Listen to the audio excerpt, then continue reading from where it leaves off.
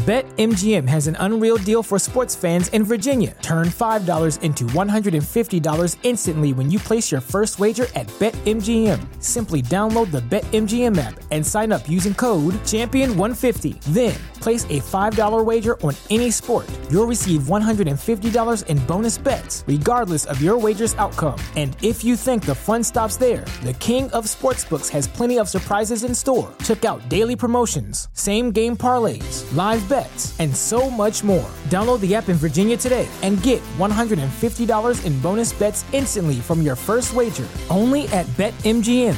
BetMGM and GameSense remind you to play responsibly. See BetMGM.com for terms. 21 plus only. Virginia only. New customer offer. Subject to eligibility requirements. Rewards are non-withdrawable bonus bets that expire in 7 days. Please gamble responsibly. Gambling problem? Call 1-800-GAMBLER. Promotional offer not available in Washington, D.C. Everybody in your crew identifies as either Big Mac Burger, McNuggets, or McCrispy Sandwich. But you're the Filet-O-Fish Sandwich all day. That crispy fish, that savory tartar sauce, that melty cheese, that pillowy bun. Yeah, you get it. Every time. And if you love the Filet-O-Fish, right now you can catch two of the classics you love for just $6. Limited time only. Price and participation may vary. Cannot be combined with any other offer. Single item at regular price. Ba-da-ba-ba-ba. Go to get your game on. Go for the beers. Go for the cheers. Go for the hit and the hits. Go for the stakes and the stakes. Go to get your parlay on. Go to get your party on. Go for the scene. Go for the screens. Go for the gallery. Go for the win. Go to Ocean. Visit theoceanac.com to plan your visit. Philadelphia fans, we're cut from a different cloth. Born into a brotherhood and bonded to our team for life. We believe anything is possible because we've witnessed the impossible. While we may be from different neighborhoods, come Sunday, we are one, and we will be heard. Pondley Hockey, official partner of the Philadelphia Eagles.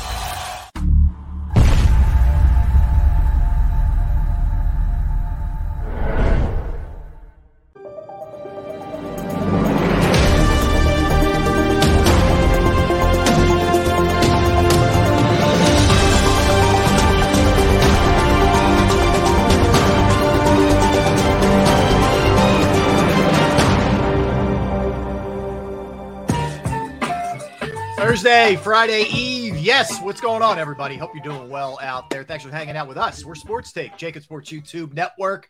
D Gunn, B Brooks, Ellis. What's up, Darius? What's up, Jeremiah? What's up, Spa City Chop? What's up, Michael, Eagles Truth, and our girl Chris? How we doing, guys? What day of the week is it? It's Thursday, man. Thursday. Yeah. Yes. I can't tell, bro. The days are blur. But I will say this. The kitchen was clean before Trish got home. There you go. Smart man. Yes. So let me tell you quickly what happened. So my day was like, so yesterday, as I told you guys, I got to bed the night before about 1 o'clock, got up at 3:30, took my daughter, son-in-law, and grandson to the Philadelphia airport. Okay. Came back home, slept a couple hours, did this show, did the meeting, did the show. Then had to do a couple of other conference calls. Then had to run to the airport in Baltimore to pick up the wife at 8 o'clock. Came back home. We wrapped. She gets off the plane. She's fixing stuff, all the stuff. So we wrapped in gifts and stuff until like 2:30 in the morning. What? Oh, yeah. And we're still halfway done. Halfway. Most of the stuff's for the kids. So then I set my alarm for 8:45 this morning because I had a couple other business calls I had to get before we do a show meeting to get ready for the show. I hear some movement in my room. I look at my phone. It's 10:15. So it's been like sprinting every since I woke up to catch up. And I still haven't caught up. So I don't even know what day of the week it is right now, man. Boy, oh boy. Yeah. All right. Well, that's crazy, man. Let's hope you make it through the show at this point. If you see me doing this a couple of times. Yep. It ain't personal. It's just business. Okay. All right. I hear you. How about you, Barrett? Everything good in your world? Yeah, man. Just still looking at these properties, man. I was out in Clayton, New Jersey early this morning. Tomorrow I got to go to I forget what it's called, man. Some place. Magnolia? No, it's like a word. Yeah, wineries and stuff. There's some land out there I want to take a look at. So I'm going early in the morning. Okay. Yeah. It's in a wine area. It's cheap out there, man. There's no school districts out there, so I can get more bang for my buck. Now, are you looking to move and build a house for yourself, or are you just looking? Are these just business? Like what? No, this is where I'm going to buy a property for the rest of my life. Oh, where Sandra can bury him when she gets tired of him, and nobody know where I'm at. That's right. That's right. Pine Barrens, man. Okay. We'll find him in about 10 years after the fact. Yeah, no kidding. That's funny, man. All right, yeah, man. So I'm just trying to find retirement home, bro. So all right, I got to start now. I had a winning day. There was no dog throw up today, so it's a win. Yeah, that's a win in my book now. That's good to go. What it's come down to. Yeah, she's good to go. I think. Well, we'll see. We got through the rest of the day and the night, so all good. After her presence that I got yesterday. So, yeah, a lot to get to. First off, the Trey Turner deal to the Phillies is official. They will have a 4:00 press conference in which they will introduce him as a Philly, and the numbers hold up: 11 years, $300 million. So, yeah, I know. Look, man, there's a lot of that going on in baseball. Got to be more careful, man. Yeah, dude, you see the numbers floating around across major leagues? Yeah, for all these contracts, and they're saying that baseball's dead. Yeah, okay, exactly. Whatever. Yeah, whatever. Yeah, whatever. Well, that's why I asked Ben Davis the other day, is baseball that financially healthy? Because I knew it was in a good place, but when you look at the numbers that are just back, this is like NFL contracts now. Right. No, except because it's guaranteed, yes. Yeah. But I'm saying, look at the numbers, 82 million, 150, 300. I'm like, I didn't know baseball was in this financial paradise, to be honest. They in your tax bracket. You know they rich, bro. Man, stop. The man who's looking for 45,000 acres to raise cattle, sheep, and 45. Yeah. Wow. So you've given up on Delaware, right? We don't have to worry about Delaware? You gave up on Delaware? See? That's what happened when you smoke. Even the thought of Delaware makes him choke. See? No, I was going to say I'm starting Delaware next week. Are you? I told you who to talk to, but you won't listen. Okay. That's not that, bro. It's not that. It's okay. We've been working with this lady, and she's just been really, really nice to us. What do we look like going and finding somebody else? You know what I mean? She don't know Delaware like my person knows Delaware.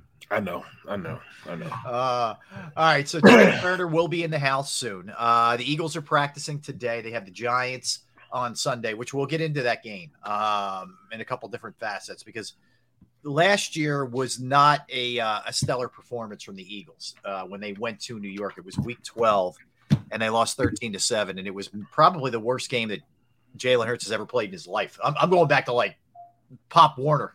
It's probably the worst game he's played. Right. So we'll get into that. And just kind of looking at, with Bradbury going back to New York too, the offseason additions that the Eagles have made. The revenge tours. Yeah, a couple of revenge tours, right? It seems like every week there's some kind of tie or angle. Last week it was A.J. Brown for sure. So we'll get into that. Flyers lost, not a surprise. Sixers are practicing. They begin a 7-game homestand tomorrow against LeBron and the Lakers. And good news is Tyrese Maxey is out of his boot and allowed to shoot, at least. According to Doc Rivers, he's been driving them crazy, nonstop, FaceTiming, calling them, bored, just everything you would expect from Tyrese Maxey, like just bouncing off the walls, man. Right.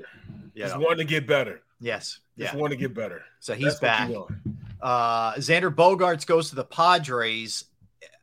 Man, I don't know what San Diego's doing. They're adding good players, but there's a trickle-down effect where he goes to short, the shortstop goes to second, the second baseman goes to first, the right fielder goes to left, and Fernando Tatis Jr., when he comes back, goes to right field. If he comes back. What? Huh? Yeah. If he comes back. And if don't ask me to repeat that again, because I don't even know what I just said, but it's something along those lines is about to happen. Yeah, if he comes back, Barrett, because there's been injuries, there's been the suspensions. He's not due back at the beginning of the year, that's for sure. So that's there. Brittany Griner gets her release from a Russian prison. She is actually on her way back I don't know where she is at this point, but on her way back to the U.S., to U.S. soil, in exchange for an international arms dealer, Victor Bout, who goes there. Unfortunately, Paul Whelan, who was also there on espionage charges, is still in Russia. Been there for 4 years. So that's a shame. Look, I'm happy for Brittany Griner. I wish we would have pushed a little bit harder for Paul Whelan as well, but I'm glad she's justifiably home. So that's absolutely. Yeah. So that's kind of that's the rundown of everything that's happening in our universe here, in our sporting world. But obviously the excitement is for the Eagles. Have we? I asked you guys this. I think I hit you with this 2 weeks ago. But have we gotten to the point? I don't know if spoiled's the right word, but are we? Do we almost have an entitlement with the Eagles now, where like we just think it's automatic at this point? Are we just looking ahead to the playoffs? Is the regular season a foregone conclusion? Like, do you guys get that sense with this team? I do. Yeah, I do. When I look at who they're matched up against, and I think, and like I said, the only for me, I don't, for a lack of a better way of saying it, the only blip on the radar, as far as I'm concerned, would be the Dallas game at Dallas. Only because it's at Dallas, feeding frenzy. It's going to be knockdown, drag out again. But outside of that, the Giants twice, New Orleans, Chicago. The Giants are going to be interesting just because they're the Giants. Right. But they're beat up. The Giants are beat up right now. And so I'm, and I never do this, but for some reason, when you look at how the Eagles 10 times out of 11 have found ways to overcome every adversity possible. And you look at, we've seen enough of the other teams sample to know what they are and what they aren't. I think your question is very accurate in terms of, I think that is the case. I really do. You get that sense, Barrett, too? Well, back to D Gunn, always talking about I'm thinking like a player. No, just because you're going against a team that's just like you said, they're wounded, they're hurting. They have a coach that's got them so hoodwinked and bamboozled that they think they're good when they're really not. Right. And they might play up to the abilities that they really have. True. So when I look at this team, I see a team that's backed up in a corner, and they were on the right trail, and then all of a sudden, the last 4 games, they went 3-1. So they're like, all right, we got to get this ship rewrote and get back on track. And what better team to do this is with the best team in the league right now, filling themselves. We already know we can do it because we did it last year. We beat up on Hurts. We made Hurts give up 3 interceptions. He only had 140-something yards, 120-something yards in that game in the air. The leading receiver was a running back that went 3 for 32. Mm-hmm. So Gainwell he caught 3 passes for 32 yards. That was the leading receiver in the game. Although Jalen Hurts had 77 yards, he got hurt in this game also. Yeah, he did. So this is a game where they feel as though they're not scared of the Eagles. But they didn't see A.J. Brown in an Eagles uniform. Right? They didn't see him. They didn't see Davis. They didn't see a lot of people. They didn't see Kazir White. Sue, Joseph. They didn't see those people last year. It's a there's a big difference. And you're right, Barrett. I don't overlook any opponent in the National Football League, and to steal a line that is so common in the NFL, you never look past your next opponent because that opponent can jump up and bite you. I agree. But when you just look at personnel, and the Giants are 1-3-1 in the last 5, they're spiraling downward. You look at how they lost the 3 games. You look at how they tied that game against Washington and should have won that game. Maybe the Giants have hit that proverbial wall in a lot of ways. Maybe the injuries have taken their toll on this team. I hope so. Unlike the Eagles, when you lose a frontline player, you can plug and play. I used the term yesterday, plug and play. Not many teams can say that in the National Football League. This Eagles team can plug and play. Linval Joseph goes down, Jordan Davis is back. Jordan Davis goes down, you got Sue, Fletcher Cox. You never know which game he's going to show up, but he's shown up the last couple of games. Mm-hmm. Okay. You got 2 Pro Bowl corners. You got a star safety that's down right now. You can fill the void. You got Javonte Maddox eventually coming back. Dallas Goedert is eventually coming back. So that's a huge advantage. And then you look at who they're facing the rest of the way. Daniel Jones twice, Andy Dalton, Justin Fields, Dak Prescott. We ain't looking at Patrick Mahomes. We're not looking at Josh Allen. We're not looking at Lamar Jackson. We're not looking at Justin Herbert. We're not looking at any of those guys. Yeah. See, there's a huge difference. I guess I look at this game specifically, and maybe I've just been watching NFC East games too long, and I think it's still, the way it used to be. But I can't ever just overlook a divisional opponent. I mean, look what Washington did to the Eagles at home. Yeah, they beat them. Yep. So I can't just overlook this game. Let me say this. Yeah, we beat ourselves, and then they score more points because of that. I agree. But that said, I do think Saquon starting to wear down. Yep. Ultimately, not having enough weapons is catching up to them.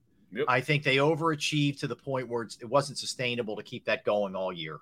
And I think, it's catching up to them. It doesn't mean that they don't have. I think they have the right guy in place to coach them. So I think they're going to be good going forward. They're going to get better and better and better. But I just don't. There's only so much you can do in 1 year. Like they were awful. They were an awful team last year. And good afternoon, Mama Brooks. Hey, Mom. They were an awful team last year, but they are a much improved team. But I just feel like it's caught up to them. Now, they may get a cheapie at the last game of the season if the Eagles don't have anything to play for. But right. I think the Eagles win this game. But I don't think the Eagles are approaching it the way some fans are. Like, just give me the playoffs. I don't think that. And I bet you, you guys know me well enough. You asked me the question, and I said, you said, are we what did you say? Not take it for granted, but are we spoiled? Yeah, a little entitled. I don't know. I think probably right. I'm saying it from a journalist perspective, not a fan perspective, and I do think we are spoiled because of the end results that we've seen. They should have lost that game against the Colts. They found a way to come back and win that game. Okay. Mm-hmm. You look at how they attacked Green Bay on the ground. You look at how they attacked Tennessee through the air. They can flip the script at a moment. It's almost like they get bored and then all of a sudden say, okay, let's put the finishing touches on this thing. You don't take, because of what we've seen for 12 weeks in the National Football League, it is this season more so than any season I can remember in recent years. It is all about any given Sunday, because every Sunday for 12 weeks, we have seen, I didn't see that coming 3-4 times. Yep. And the Eagles fell in that trap one time. Okay. And they might do it again because you have 3 division games left. It could happen. It could, but in terms of just overall talent and ability to stop and start, that 5-speed machine that they have running right now, is second to none. Yeah. Yeah. And I think they're wired right too. They have the ability and they're wired right for this. Well, that's it right there, Rob. You hit it on the head of the nail, man. You have a quarterback. Let's just start on how it goes. The chain of command. You got ownership that believes in the gold standard. Number one, you got a GM and Howie who's pulled and had the ace every time he's pulled from the deck. He's done it all. With the exception of our 4th rounder and Quinn. Everything he's done the last 2 years has been magic. Yeah. Then it goes down to the coaching staff. The coaching staff are pulling all the right strings and putting people in positions to be successful. They're giving them an opportunity to win by placing them where they're supposed to be, and they're virtually getting it done. Then you go talk about the quarterback, who's the leader of the team, and everybody respects him, from each player on the team, defense, offense, special teams, and the coaching staff, and the front office, and the ownership respect him enough. They made him the franchise quarterback. Well, they're going to make him a franchise quarterback. We're paying him. And then as it goes down, you got people are stepping up. You got a secondary that's starting to get healthy again. And with Maddox starting to practice now, I think they're starting to get healthy again. You probably have Goddard back next week. Things are starting to fall into place. And this is where the winning attitude really takes place, when guys start getting healthy and they start believing in, and you can call the right calls. For the past couple of weeks, like it or not, Gannon has not been able to call what he really wants to call. He's been calling great games, but without having Devontae Maddox there, without having C.J. Gardner-Johnson there, it's hard for him to go out and pull the trigger on plays like he wants to call. So, all this stuff is putting him in a position now that it's starting to fall into place. And I like our chances from this point forward. When I look at the schedule, I don't necessarily see a team that we should lose to. Not even Dallas. Mm-hmm. Yes, Dallas is good, but they're not great. Mm-hmm. The Eagles are a great team. Like it or not, when you look at them top to bottom, they are a great team. We have great people at great positions. We should win. We should beat teams up. We should, but it takes work. But like I said, our fearless leader, Jalen Hurts, is going to make sure that guys, understand, look, we haven't accomplished anything yet. Until we hoist that Lombardi trophy up, our job is not done. Mm-hmm. It's not done. Yeah, well said. I mean, look, I not to jump ahead too much, but I just think the Cowboys game is more it doesn't mean the Cowboys are better. I just think it's a tough spot, and I think it's tough. Yeah. It's hard to go 16-1, and it'll be the third of a back-to-back on the road, and Cowboys want revenge, and they didn't have Dak the first. I think there's a lot of things that add up. Right. I went 15-1 against them. Yeah, I hear you, Barrett. But how often, other than I know the Dolphins and all that, and I know New England in 1 year, but it's rare that a team has one loss or less. It's true in this league. And you have to be a really exceptional team, and props to your team for doing it. But I just think it doesn't like. Let me put it this way: if the Eagles end up losing the Cowboys game, first of all, they're still in great shape to have home field advantage and the number one seed and all that. Yep. It wouldn't in any way, shape, or form change anything I thought about them going to the playoffs. It really absolutely. The thing you might do is give Dallas a little confidence if you played them in the playoffs. You would give them a little bit of life to think that they can do it. That's the only thing it would really serve, in my estimation. As I just don't think that they're still coached by the same coach, man. Yeah, I agree with that. Although I like the defensive coordinator way more than I like the head coach. Quinn's legit. Good coach, yeah. Quinn's the real deal. You know what I'm saying? With the exception of what he did in that Super Bowl against Patriots. Patriots, yeah. He has a pretty sound record, man. Yeah. He won he won a championship when he was up in Seattle. Mm-hmm. He's always had one of the top defenses in the league. This year is no different. He has one of the top defenses in the league. He knows how to use his players correctly.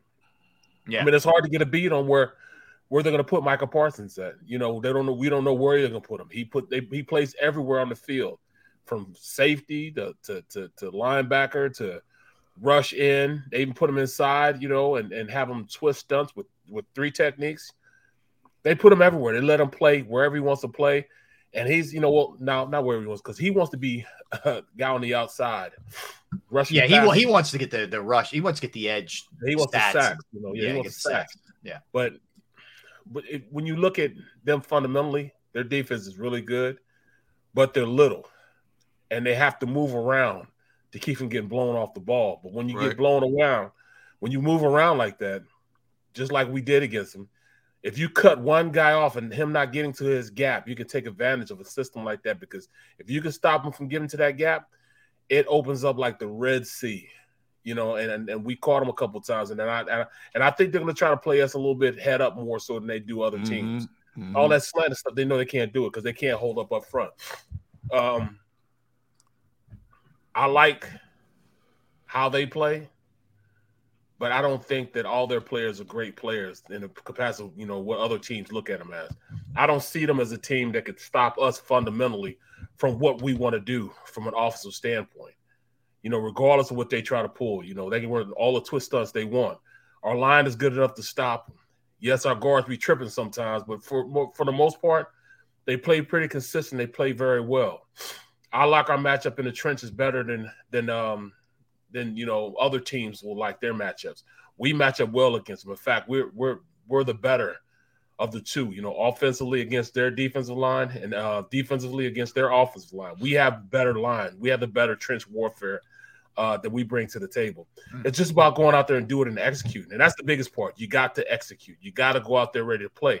And that's what I expect from Jalen Hurts and the rest of those guys. I expect them to go out there and act accordingly. I expect them to play at a high level because that's what they've shown that they can do, play on a high level. Yeah. Well, I'm with you. And I think they're coached up well enough schematically to keep it fresh, to keep teams guessing. Yep. And it's great to have those kind of options. Some teams can't do what the Eagles are able to do and mix it up the way that they do. My biggest concern is because 3 of their last remaining games are division games, and those 3 games, the opponent are jockeying and fighting tooth and nail for positioning, is hold your breath, cross your fingers, get your rabbit foot, cross your toes, and make sure the team comes out healthy.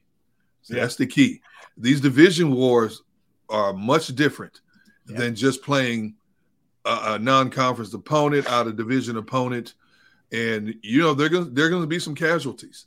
Yeah. There's some casualties of wars, and we've seen a few.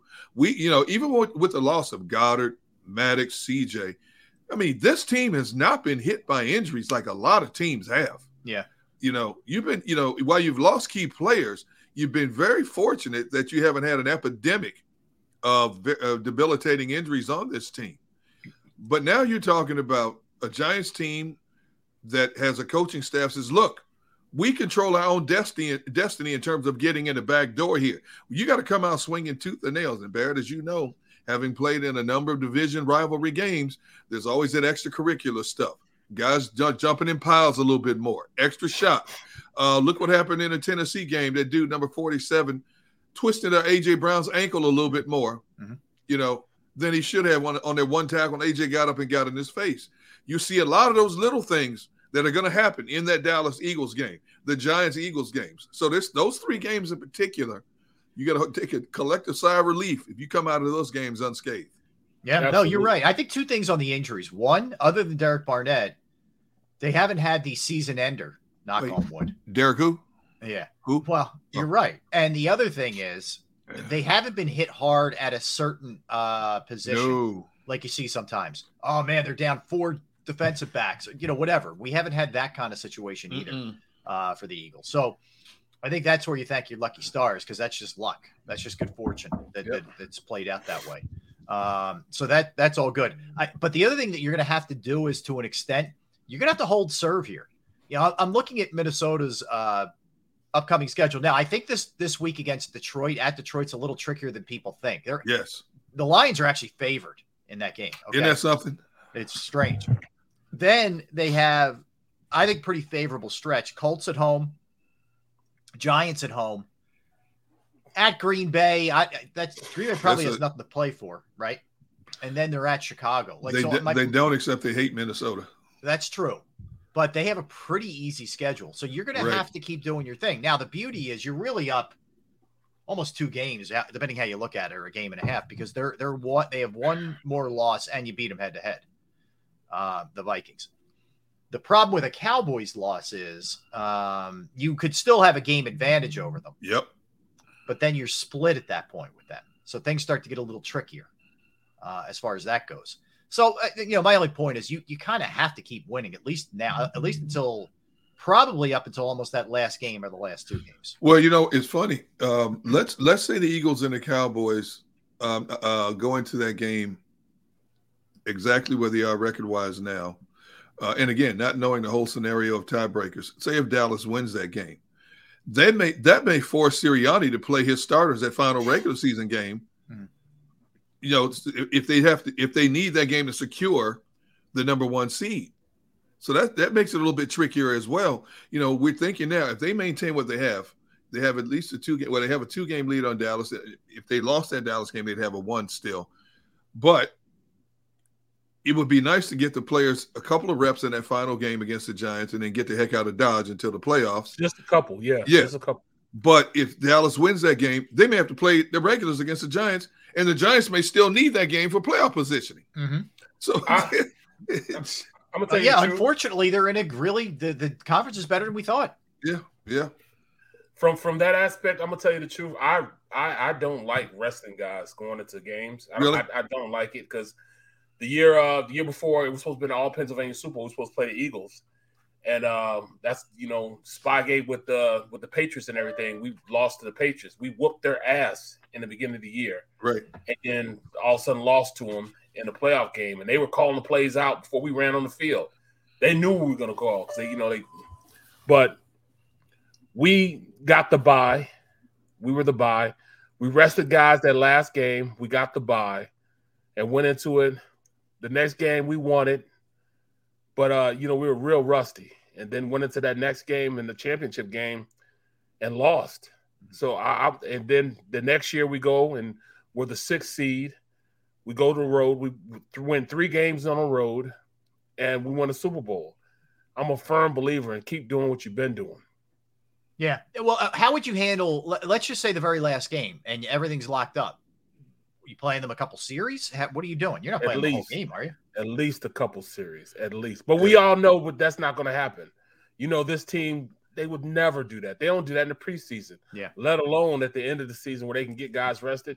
There's no way on God's green earth that you'll see Jalen Hurts, Brown, Graham. I mean, the list will go on. They'll have a patchwork team. They'll barely have enough teams to fill a full roster with all the guys that are going to rest. Well, everybody's going to rest. Barrett, I agree. I think the only I definitely think for that last game that they would not, okay? But I think if you had that second to last game, if you even have it locked up by then, which these are great problems to have, by the way. Right.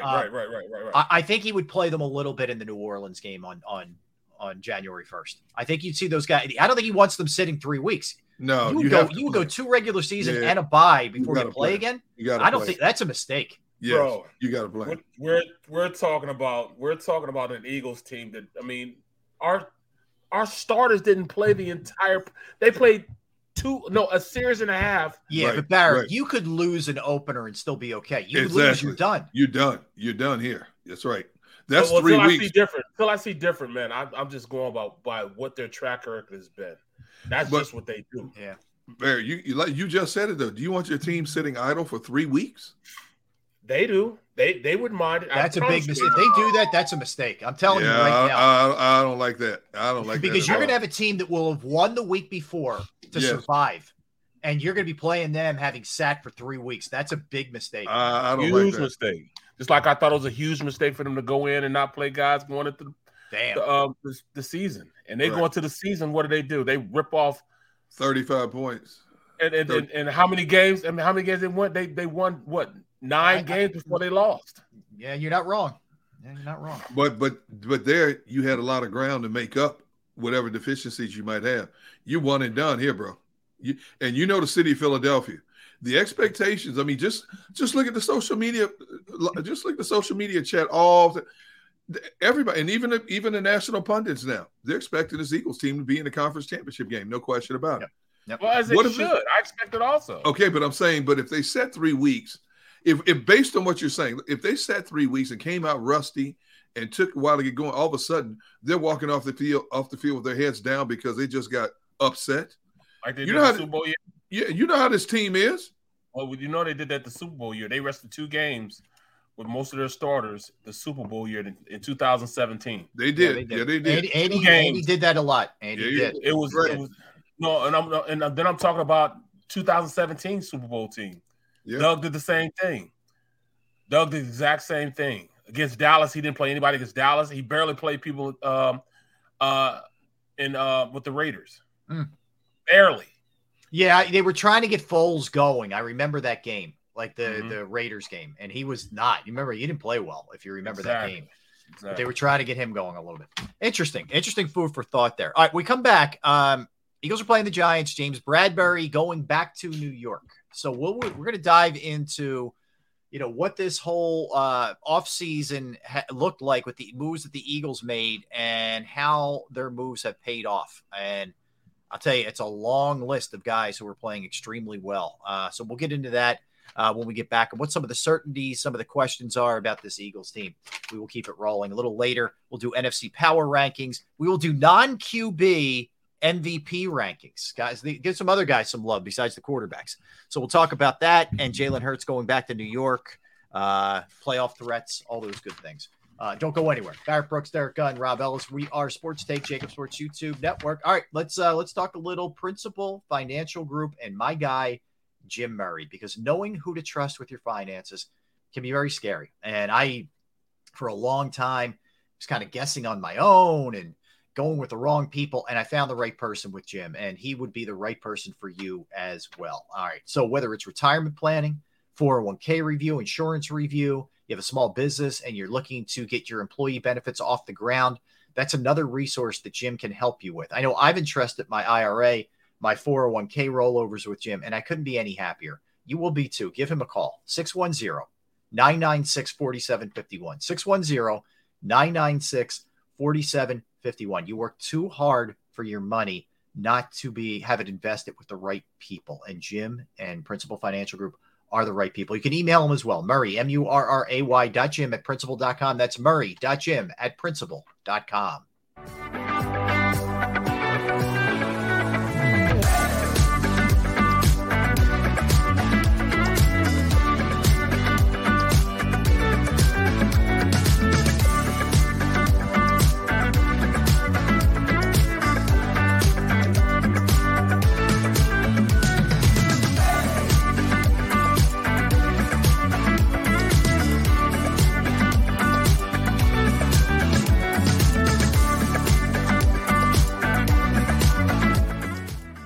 At Pond Lehocky, we've recovered billions of dollars for our clients, and we're confident we can do the same for you. With over 250 years of combined courtroom experience, we've helped over 100,000 injured clients obtain some of the largest settlements in Pennsylvania. One conversation is all it takes to help you and your family get back on track. If you've been injured in an accident, give Pond Lehocky a call. Jim Gardner is an icon. A Philadelphia treasure. He's a mentor, a pace setter. Jim is my North Star. He's trusted, revered, appreciated. He is Action News. He's compassionate, honest, and fair. He is extremely dedicated, motivated, and always seeking the truth. He's also funny. We are a team of many. Jim Gardner is our leader, and we're lucky to have him. Go passionately. Go fearlessly. Go confidently. Go Birds! Go confidently towards your goals with First Trust, Philly's hometown bank for nearly 90 years, and the official bank of the Philadelphia Eagles. We're focused on getting you over the goal line. So go with conviction. Go with trust. Go Birds! And go forward with us by your side. First Trust Bank, the official bank of Philadelphia dreams. Oh, and go Birds.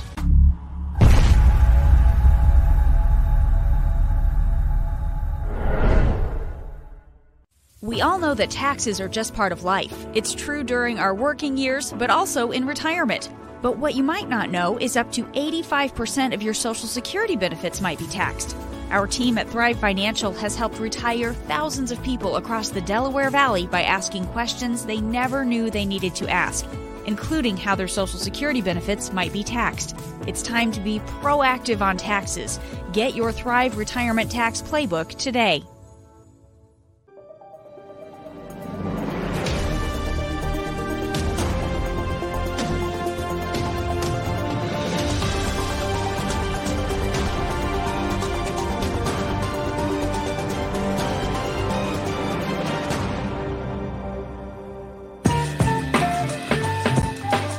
Hey, everybody.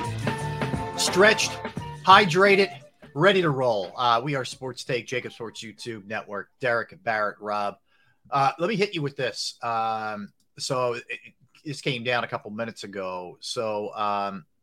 Washington Commanders owner Daniel Snyder permitted and participated in the team's longtime toxic work culture and obstructed a 14-month congressional inquiry by dodging a subpoena, working to dissuade and intimidate witnesses from cooperating, and claiming more than 100 times in testimony that he could not recall answers to basic questions. There is also a part of these findings that says that he did, in fact, hire investigators to dig up dirt on Roger Goodell. There's a lot more. I could only consume so much during the break. So I two things, guys, two reactions. One, I feel like we've heard this kind of stuff like a million times with Daniel Snyder. And like hearing it, I'm not totally shocked.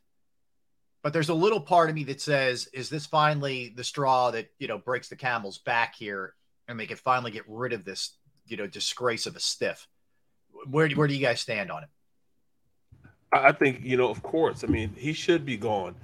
Anytime you have a work environment like that, and we're past the age of sweatshops and all that stuff, and you have to be forced to act in a sexual manner because your boss is telling you to. I mean, that's wrong. You know what I'm saying?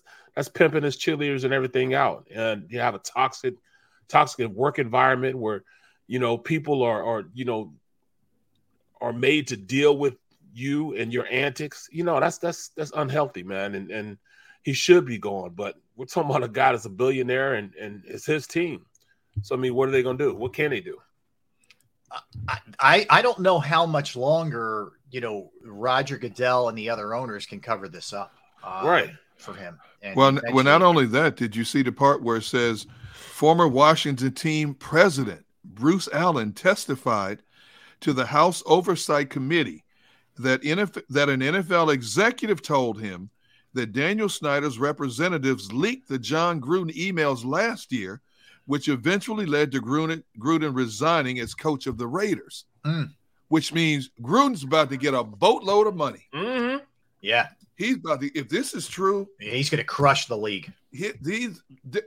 Right now, Daniel Snyder doesn't have a wooden leg to stand on, a plastic leg to stand on. Yep. As of right now. Yep. Okay. Unbelievable. Yep. Dan Celio says, I have emails also. Okay. All right. But I mean, just think about this. Now, the only thing that comes into my mind, they've got Daniel Snyder dead to rights. Yep. How much truth is there to what we heard months ago? Allegedly, Snyder has enough information on Goodell, owners, coaches to bury them. Yeah. Despite the fact that he said he didn't do that, which we know you can't trust anything that comes out of his mouth. But I'm sorry, go ahead.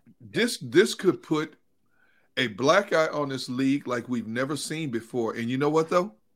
While people will all of a sudden, everybody will come out of social media and give their opinions, the NFL machine will continue to move forward and will continue to make billions of dollars behind this. Oh, the league is Teflon. There's no question. I'm firmly convinced nothing can happen that will slow down the league. The problem is the league's got to look at it, you know, like Washington could be making them way more money as a franchise. They don't they don't sell out. The stadium's garbage. There's these constant headaches with this kind of stuff that is always cropping up. Eventually the owners are going to turn on him. I think, unless you're right, Derrick, unless they know that he really has some dirt on them. But either way, this is where Goodell has to bite the bullet and start the formality of getting this guy out of here. Now, he may see – we've already heard that he's looking to sell the team. He's hired, you know, banks and consultants and all that. Right. So he may see it coming and just get out before he gets, you know, catches shrapnel. I don't know. I mean, think about this. The Robert Kraft incident that took place down in Florida, allegedly. Yeah. The massage parlor thing. Okay. Think about the stuff that happened that nothing ever happened about it. Yes. Nothing ever happened about it. Okay. But Jim Irsay's, look at Jim Irsay's transgressions through his tenure as an owner of Indianapolis. There are other owners. I mean, we've heard rumors about Jerry Jones. Mm-hmm. You know, they may be competitive, but they are one big sports mafia. Okay. And they like to keep their business in-house. They get together 2-3 times a year for league meetings. We don't know what goes on at those league meetings, those league parties, those league after-party meetings. We don't know, you know, but it only takes one person to light that pile of wood. And this could also force a lot of owners to come out and defend themselves against stuff that they don't want to have to talk about. I don't know. Okay, think about it. You know, somebody told me a long time ago, and somebody in an executive position, there's not one team in the NFL, not one, all 32 teams, there's not one team in the NFL that doesn't have some kind of dirt behind closed doors. Sure. And you know what? Yeah. And that the NFL is the NFL is reflective of any business, right? I'm sure you could go to almost all and find some dirty pool that went on in some way, shape, or form, right? Them small illegal fish you got hanging up behind you. Wow. Illegal fish. I will have you know these particular fish are trophy-sized fish. Ouch. Okay. I thought they were illegal. Illegal. These are trophy-sized, legally caught. Okay. Nice one, Mr. Brooks. Wow. Barrett.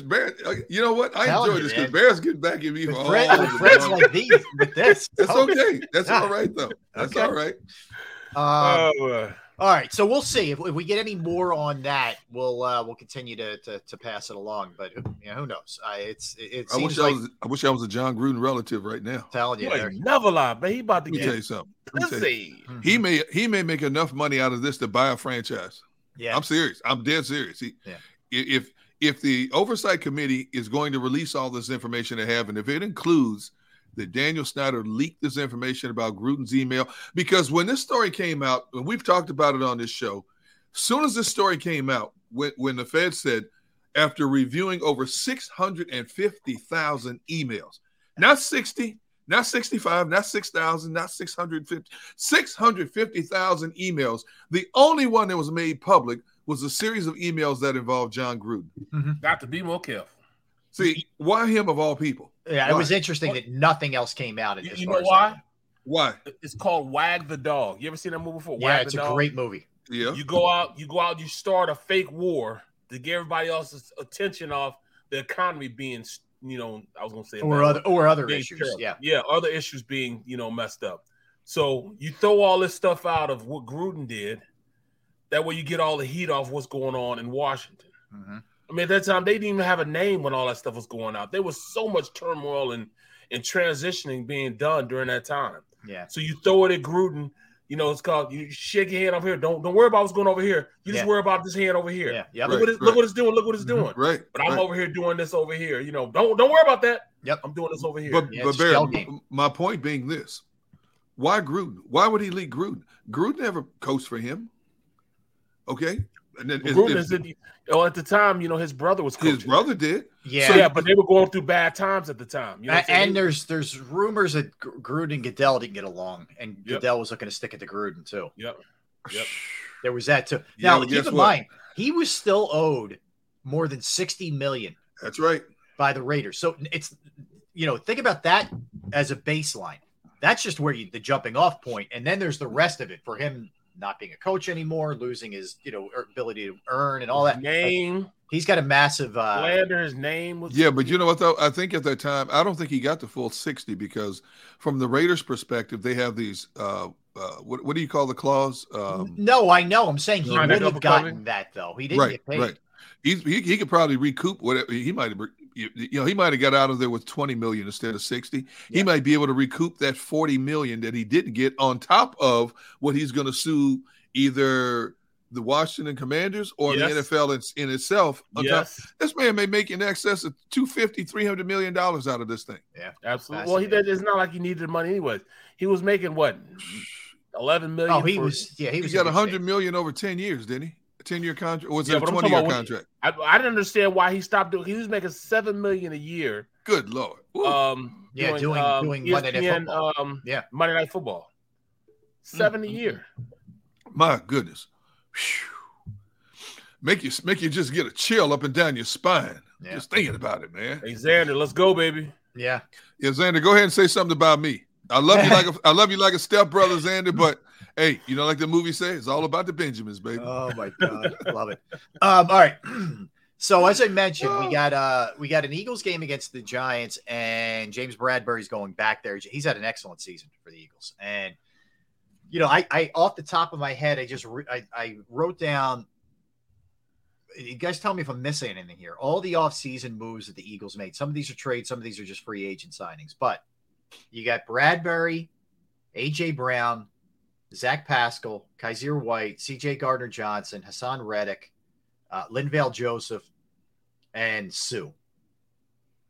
I know Quinn too, but he hasn't done anything. But is there any other obvious?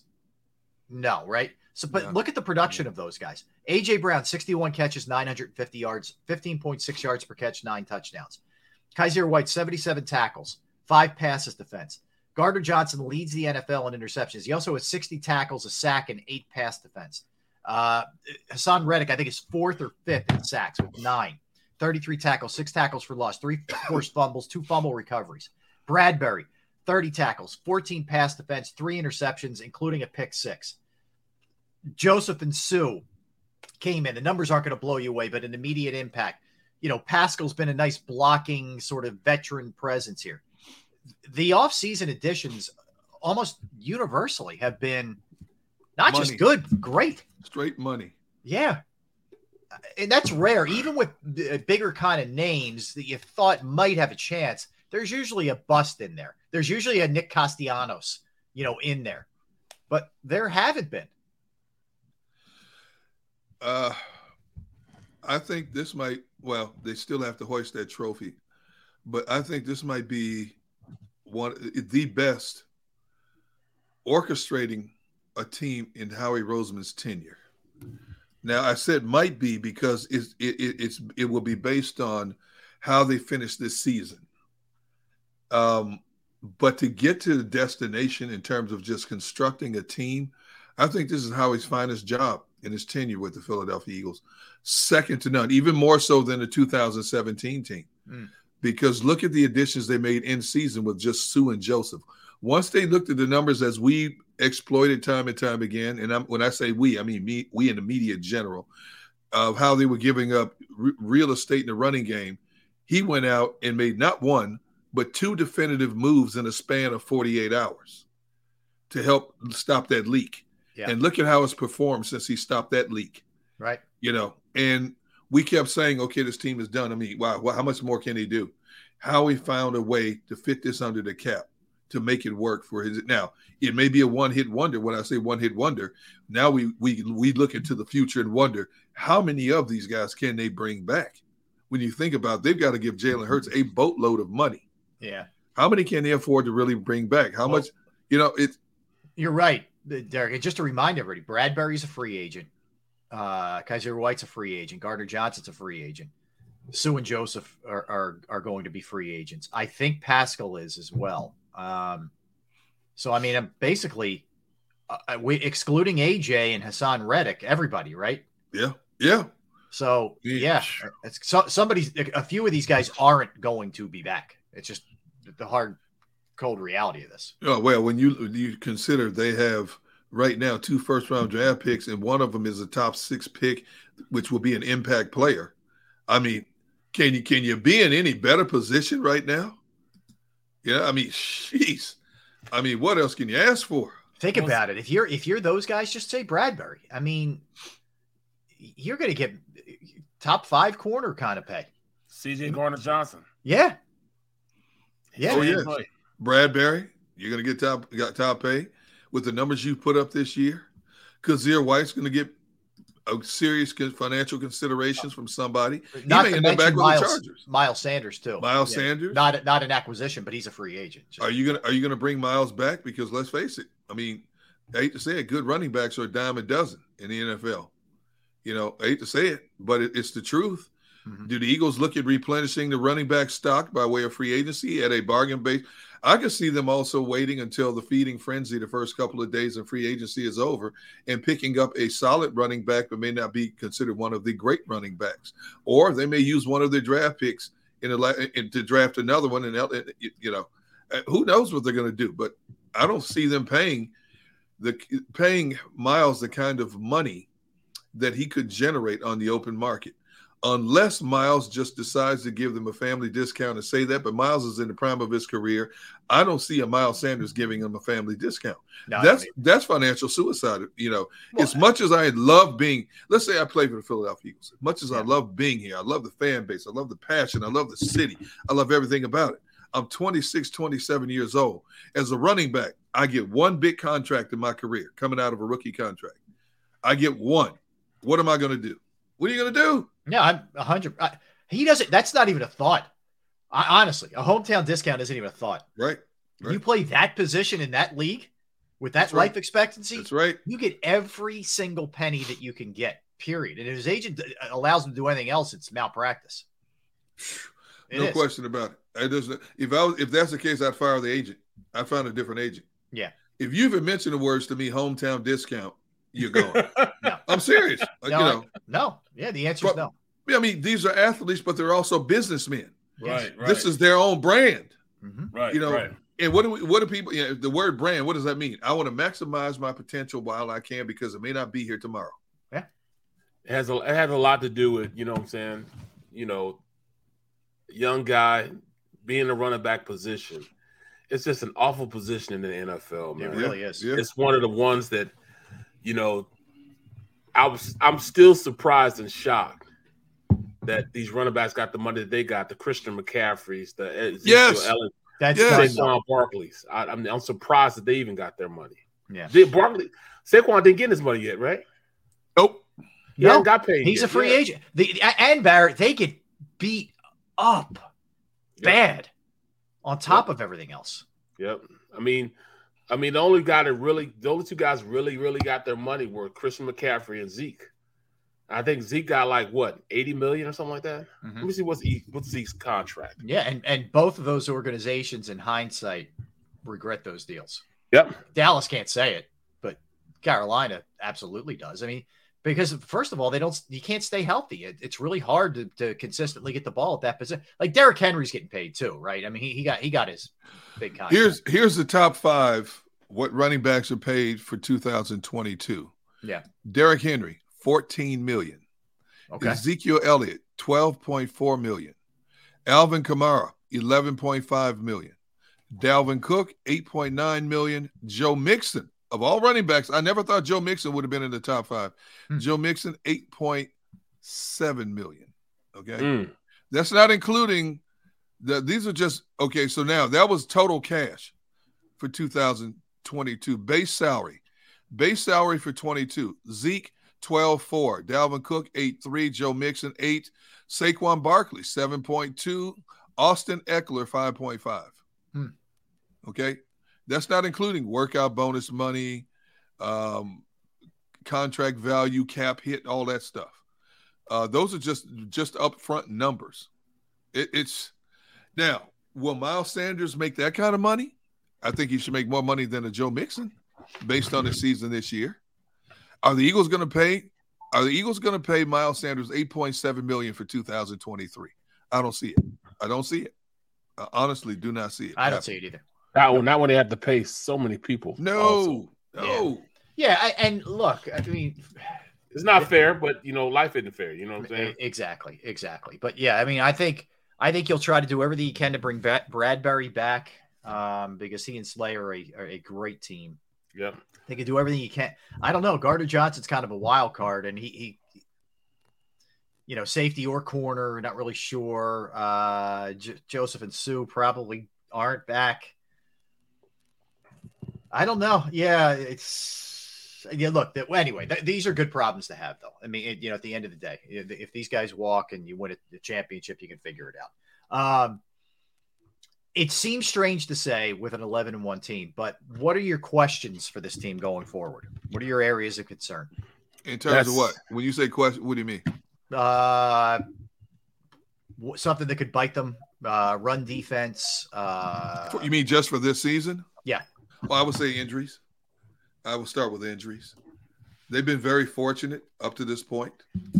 But as we talked about a few moments ago, you've got 3, not just football games coming up, you've got 3 division wars coming up. And the teams on the other side need those games as much, if not more, than you do. So it's going to be their Super Bowl. Those 3 games are the opponent's Super Bowls. Okay? So everything is magnified a little bit more. The hits are a little bit more intense. The jaw-jacking escalates. The extracurricular stuff escalates as well. So I would say the injury factor is big for me. Okay. How about you, Barrett? I think the safety position is something I'm concerned about, the safety position.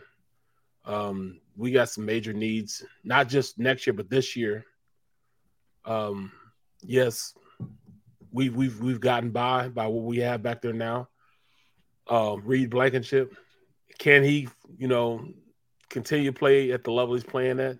I'm hoping so, but I'm not all the way locked in and reassured that he will. He hadn't been really tested, so that's probably the only real concern that I have. Besides, because I know at this point that Dallas Goedert is coming back. Mm-hmm. So if I know he's coming back, I'm good. I'm good with him in the tight end position. When he gets back, he'll be more than adequate. With Jack Stoll will be more than adequate with Dallas Goedert going forward. We'll be cool with them, with those 2. But when you look at what we have at the safety position, it's just so thin right now. Like at corner position, we're fine. I think with the guys we have there, you got, Zach McPherson, he's there. You've got Josiah Scott still playing. Maddox is coming back. So I think we'll be cool there. But right now, the only thing keeping us from running a dime front and having just 5 corners out there, well, one safety and 5 corners out there is, the fact that we have Maddox coming back. If anybody else get hurt, we're screwed. We're screwed royally. I just don't see – we don't have the depth right now at the safety position. Okay. I think they're all fair concerns. I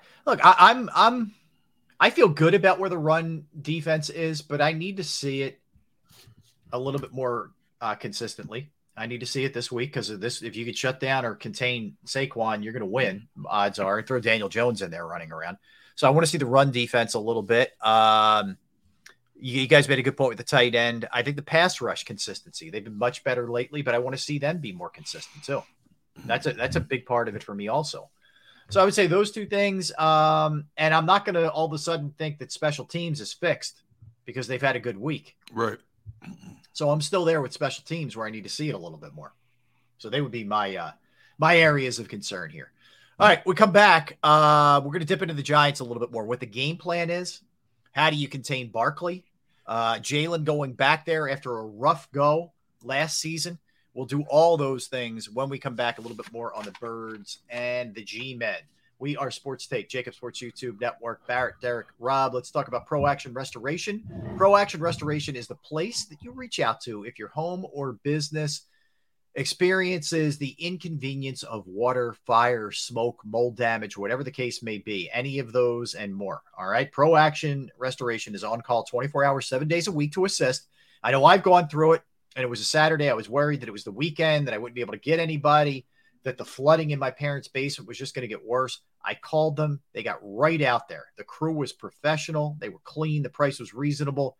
They are licensed, bonded, and fully insured, and they've been serving the tri-state area for more than 2 decades. So they are very reputable. Pro Action Restoration will work in conjunction with your insurance company as well. So if you've had issues or you potentially do with water, fire, smoke, mold remediation, you name it, they can handle it. Take this number down, 610-623-3760, 610-623-3760, or you could reach out online at proactionrestoration.com. That's proactionrestoration.com.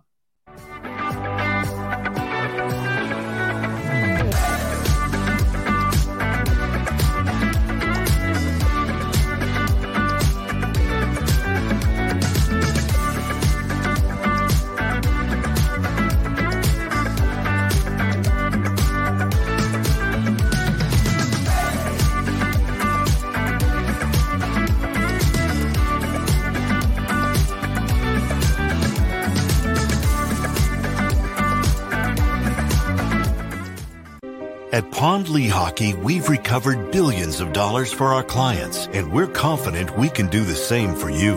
With over 250 years of combined courtroom experience, we've helped over 100,000 injured clients obtain some of the largest settlements in Pennsylvania. One conversation is all it takes to help you and your family get back on track. If you've been injured in an accident, give Pond Lehocky a call. Jim Gardner is an icon. A Philadelphia treasure. He's a mentor, a pace setter. Jim is my North Star. He's trusted, revered, Appreciated. He is Action News. He's compassionate, honest, and fair. He is extremely dedicated, motivated, and always seeking the truth. He's also funny. We are a team of many. Jim Gardner is our leader, and we're lucky to have him. Go passionately. Go fearlessly. Go confidently. Go Birds! Go confidently towards your goals with First Trust, Philly's hometown bank for nearly 90 years, and the official bank of the Philadelphia Eagles. We're focused on getting you over the goal line. So go with conviction. Go with trust. Go Birds! And go forward with us by your side. First Trust Bank, the official bank of Philadelphia dreams. Oh, and go Birds.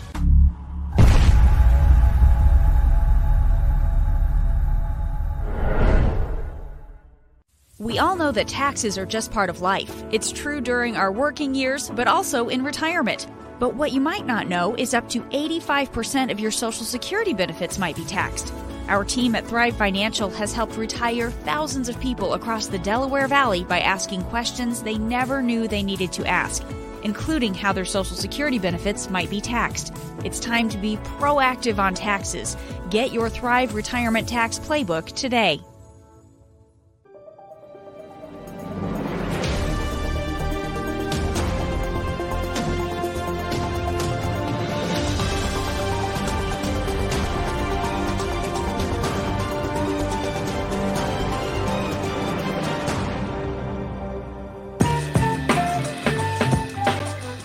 What's up, everybody? Welcome back in. Hour number 2 of the program. We are Sports Take, Jacob Sports YouTube Network with you on this Thursday. Hope you're doing great out there.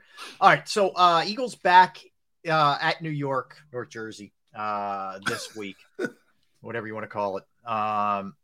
Interestingly enough, so they went down there and lost last year 13-7. And it was a game where, despite the fact that he rushed for 77 yards on 8 carries, it was not Jalen Hurts' finest moment in New York. He was 14 for 31, 129 yards, 0 touchdowns, 3 interceptions, and a 17.5 passer rating. Extremely uncharacteristic, the 3 turnovers and the no touchdowns. I don't know. I mean, the way that he's wired, do you think he's even thinking about that game last year there? No, much different. I don't either. Much different quarterback. He was basically a rookie going through the trials and tribulations last year. He wasn't even close to be the complete quarterback that he is right now. He had a rookie in Devontae Smith he was throwing to. He did not have an A.J. Brown at his disposal. He didn't have a defense that was giving them short fields more times than not last year. Completely different scenario compared to what he was just a season ago. Yeah, I'm with you. I think he's a different player, and I also don't think he lets that kind of stuff seep into his thought process where it could affect him negatively.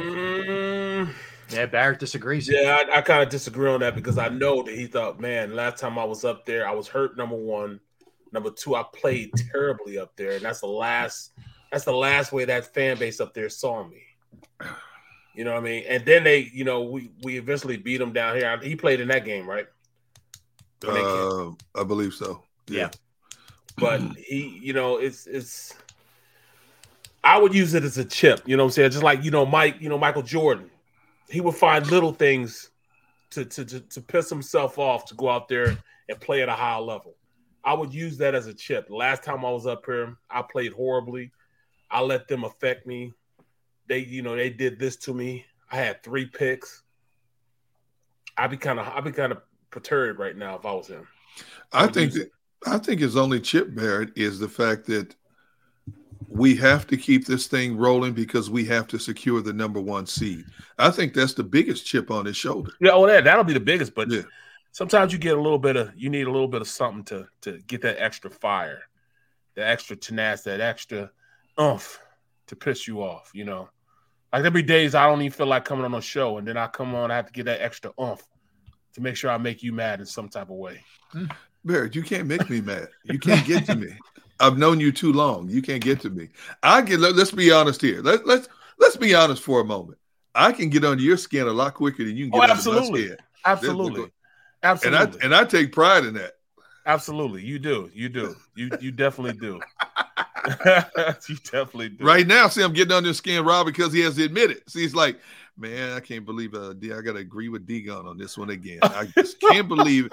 Yeah, you're right, D-Gun. Right again, D-Gun. Yeah, it's never easy. Oh, my God, that's funny. Yeah, but it's going to be interesting. Like, they didn't play well as a team. Now, the question is, everything looks so different. First of all, the Giants are vastly different. New head coach, some different personnel. Do you hear what Kevin Savard is saying?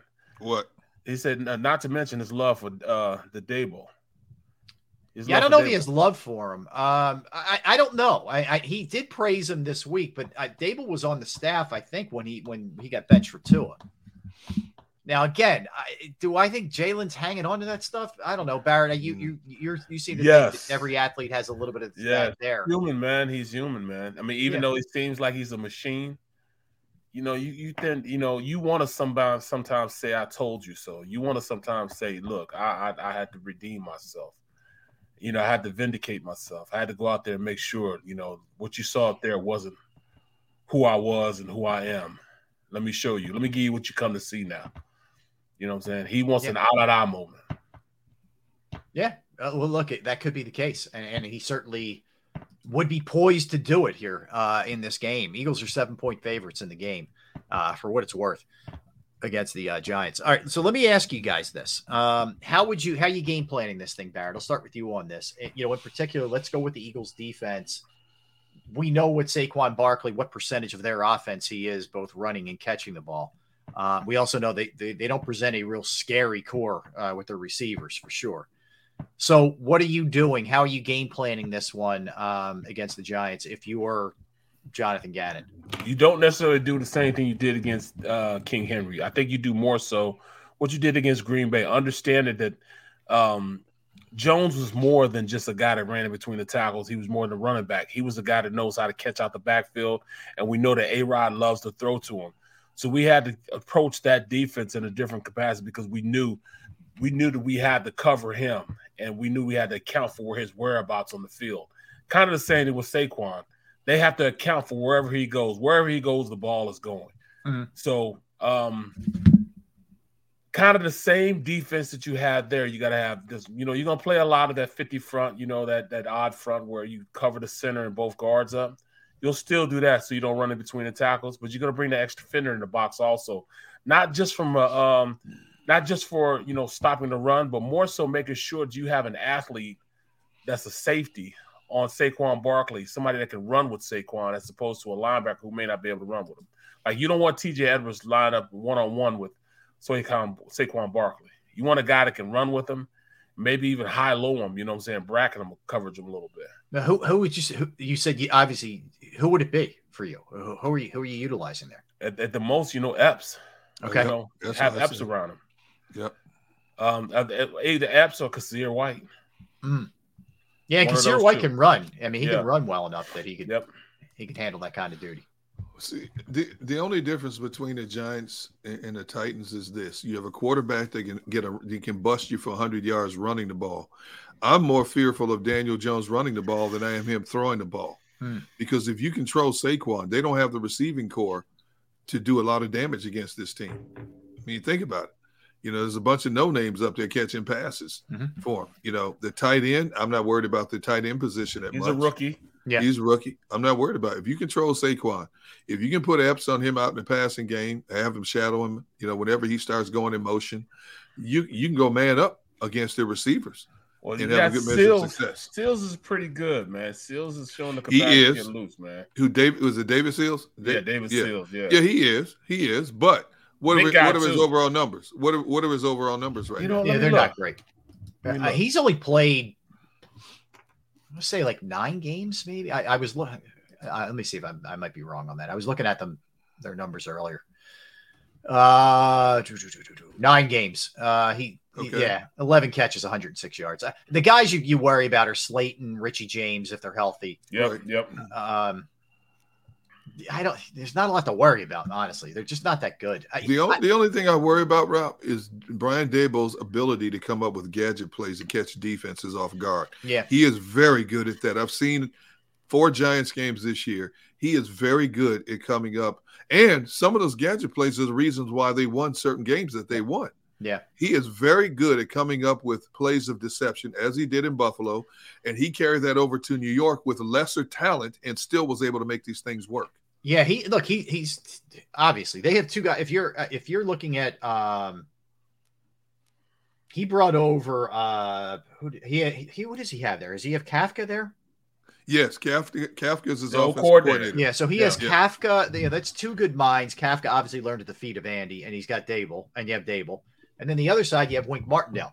That's what I mean. Like, this is a well-coached team. They can compensate for some of these shortcomings. Yes, they have. And they have up to this point. Yeah. And just to stay on the offense, the thing is, even beyond last year, you guys remember this. Daniel Jones typically hurts the Eagles with his legs. You remember the year he ripped off that big one, the turf monster got him, or he went to the house? Yeah. He would have went 80-something yards or whatever it was. So he's hurt them. So you can't just overlook them, even though on paper you're kind of like, I don't know. I am too. I'm like, there's not much here.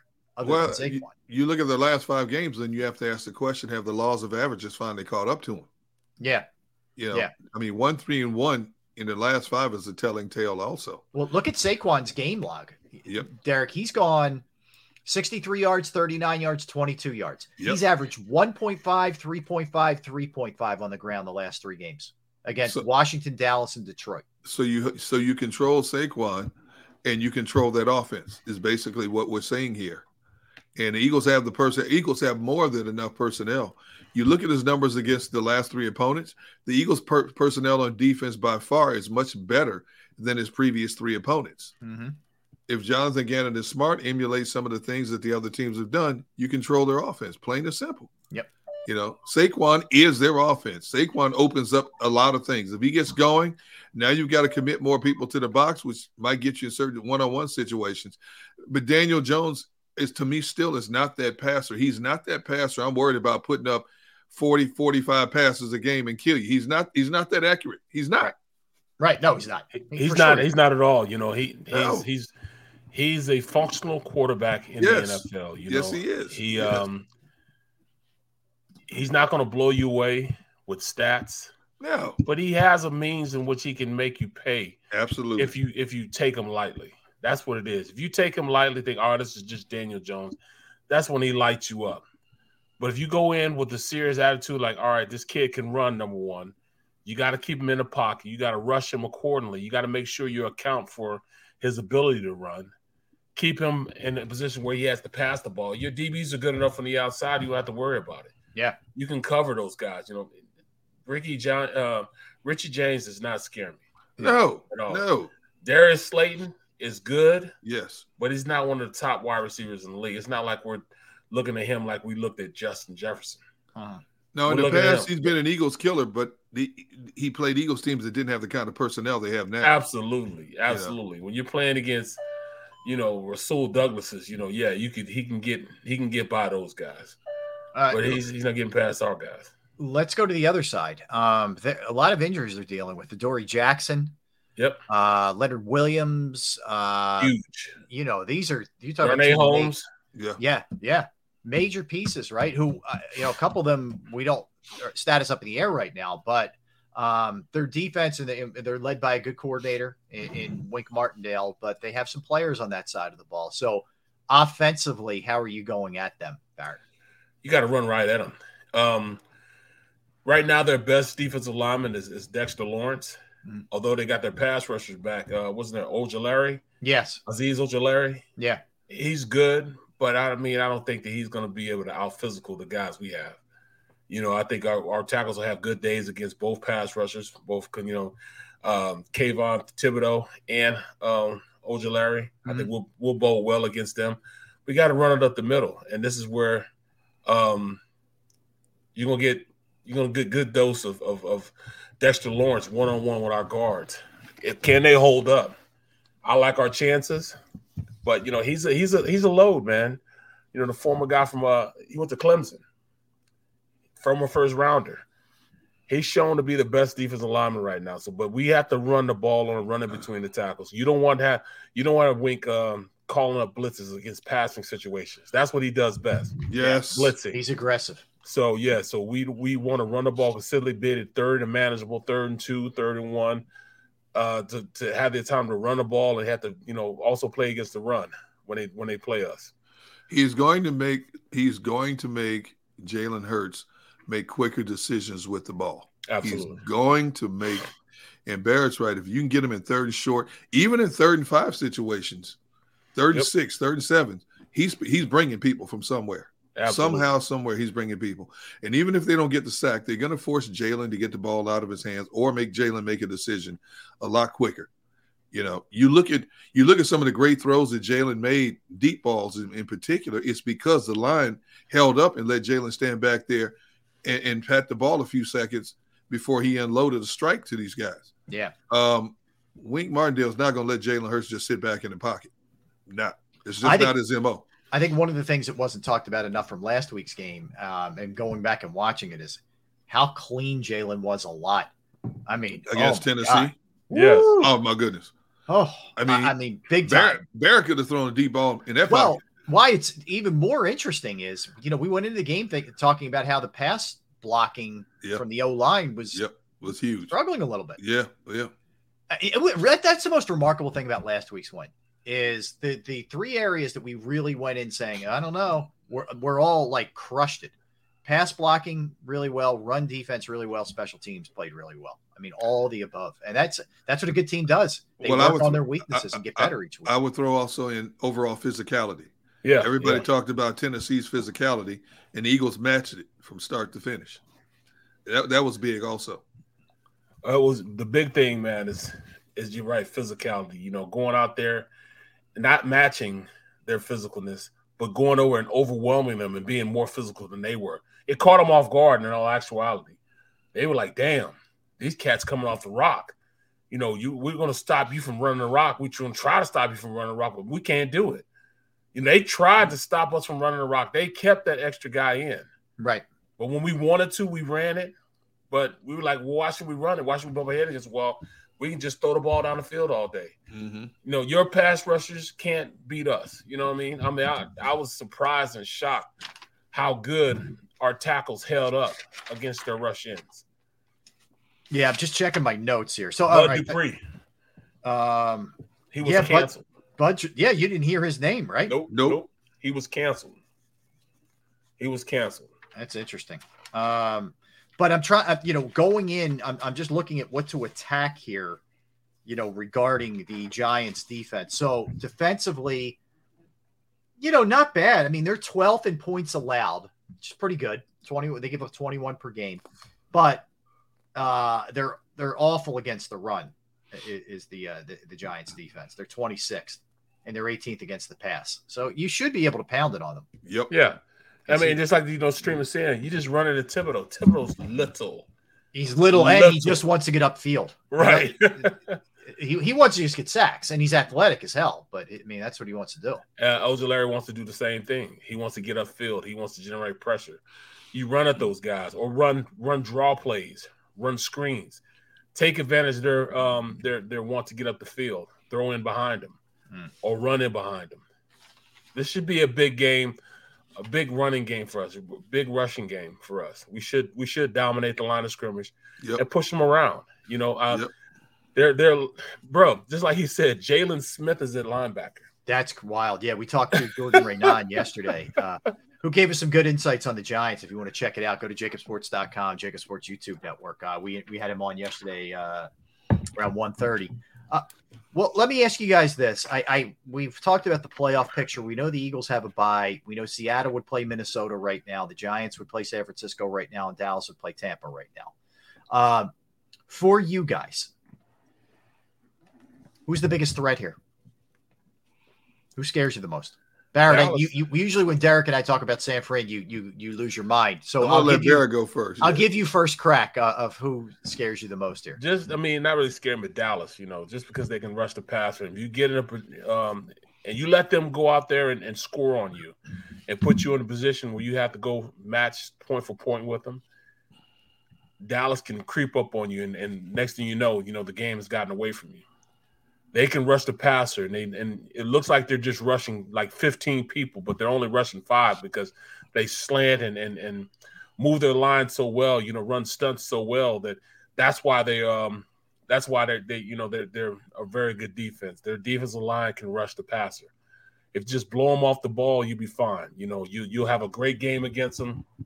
You'll make them start yelling at themselves. All you got to do is get up on them. They'll implode. They'll start, yelling at each other. They'll stick the stake in them themselves.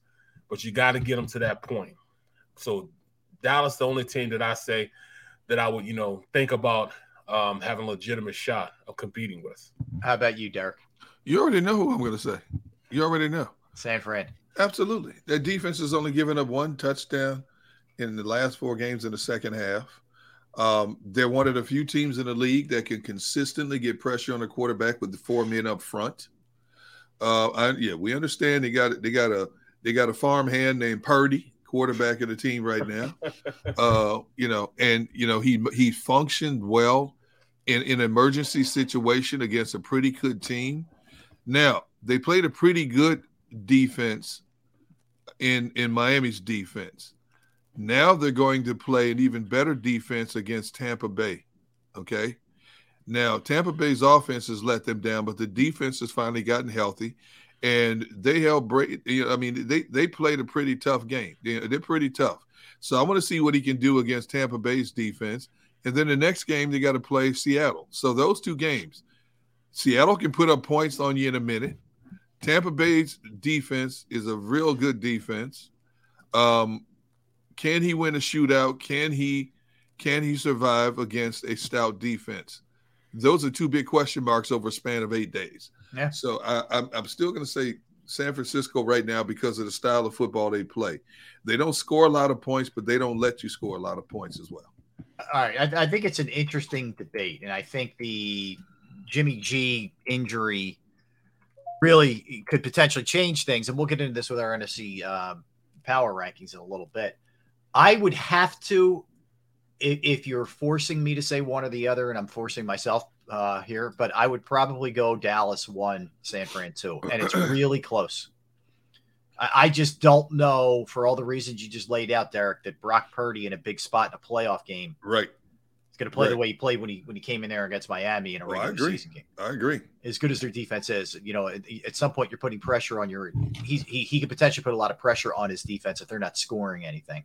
So that part of it's going to be interesting to me, is just to see how he progresses here and how much better he gets as time goes on, or if teams now, having some tape on him from college and in that game, how they attack him and what he looks like. But Dallas is pretty healthy, for the most part right now. Well, they lost. Other than Anthony Brown. Anthony Brown. Other than Anthony Brown. The thing that's interesting about Dallas is Dallas can go in a feeding frenzy at a given moment with things. Yeah. Minnesota and Indianapolis. Okay, you look at how this Eagles team fought tooth and nail to beat Indianapolis. Dallas went on a feeding frenzy against Indianapolis. Dallas went on a feeding frenzy in Minnesota. They held Minnesota to no touchdowns. Nobody has done that to Minnesota, even though the Eagles smoked them.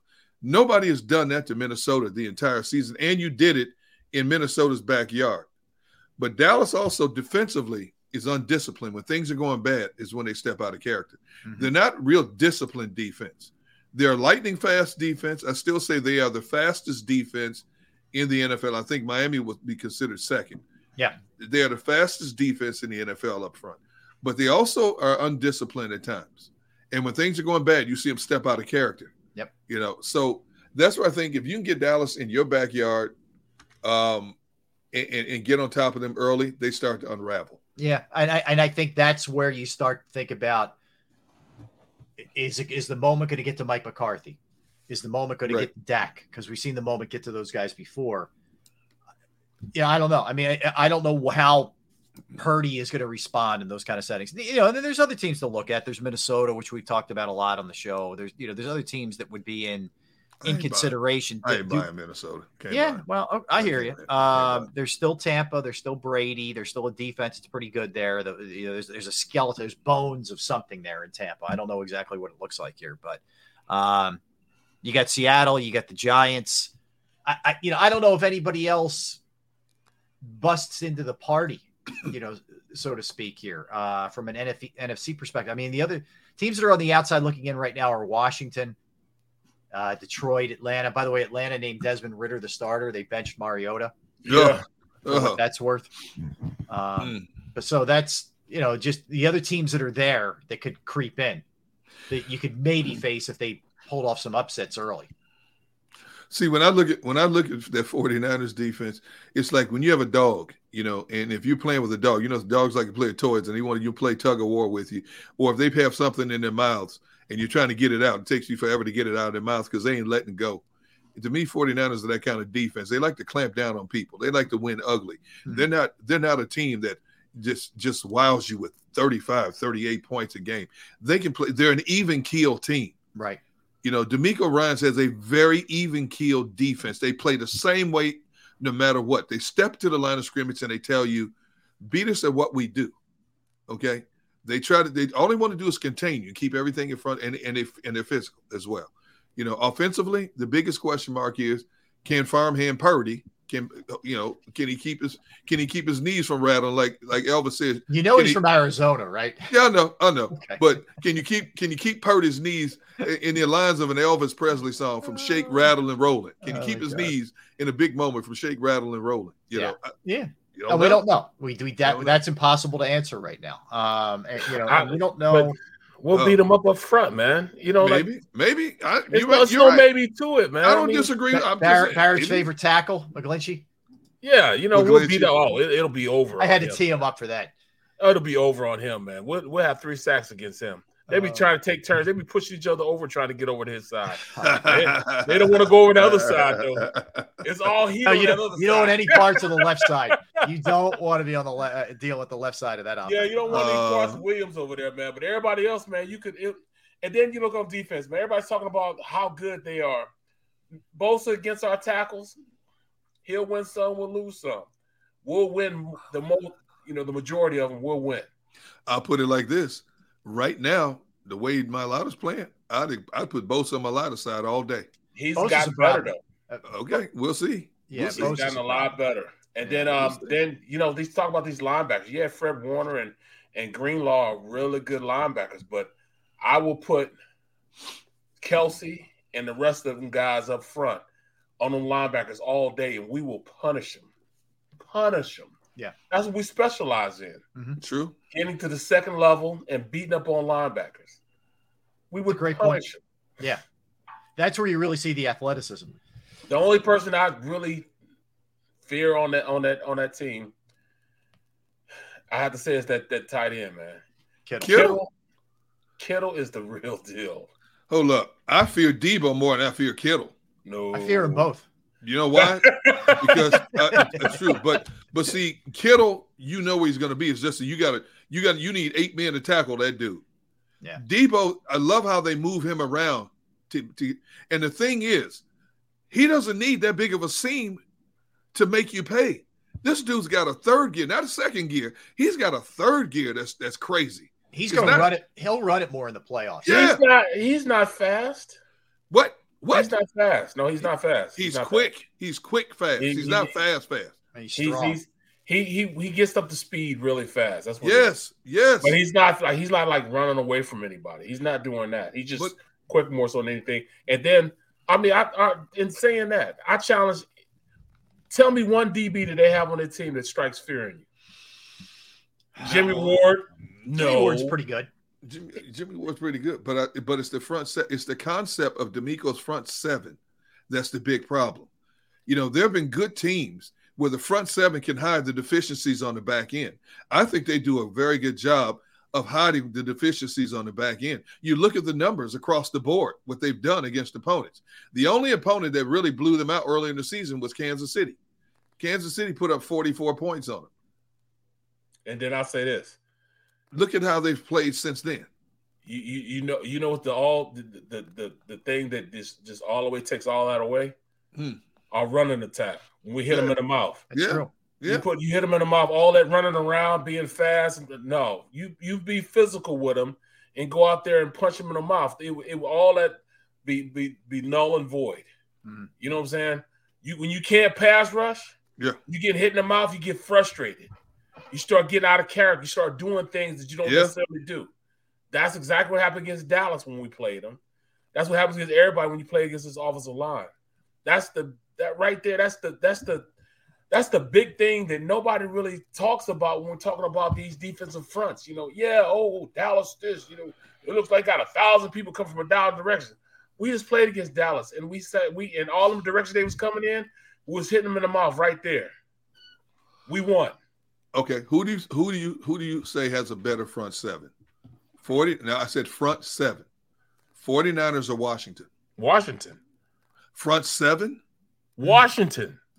Whose linebackers are better? They have one, like, when you look at their linebackers, Fred Warner's better than Greenlaw. Fred Warner. I think Fred Warner is the best inside linebacker in the game right now. He's got 83 tackles. Greenlaw has 88. Those two are monsters. TJ Edwards has 105. Okay. Warner has 10 pass defense. He's a versatile guy. Okay, then let's go. If you look at the Washington, their front four is the best front four in the league.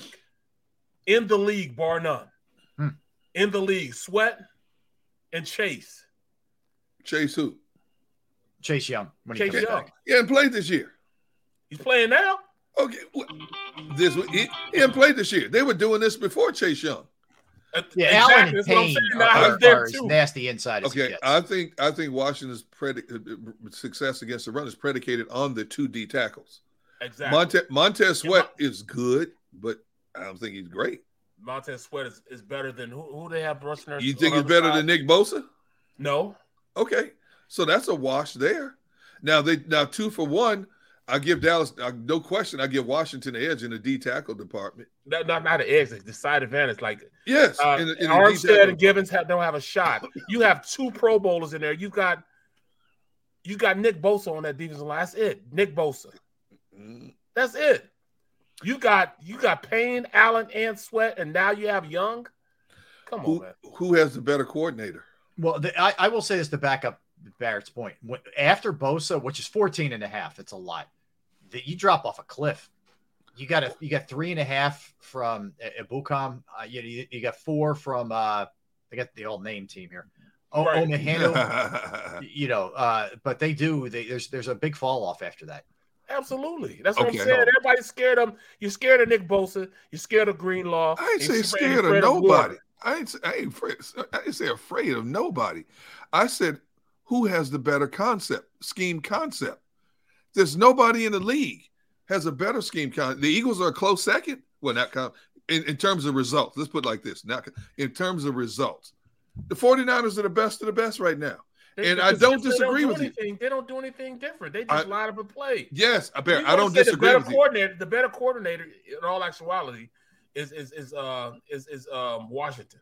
You better than DeMeco Ryans? Absolutely. I don't agree with that. I'm not about to agree Absolutely. with that. I am not agreeing with that. No way, shape, or form do I agree with that. Bro, I'm telling you, he's still young. He's still wet behind the ears, man. Who? DeMeco. And look at his results. Look at the results he has. Bro, look at the linebackers that he has. Look at the one that rush in he has. It's just those two. And I will say this. There's safety. I don't say his name. Hufanga. I can't even Hufanga is the second coming of Troy Polamalu.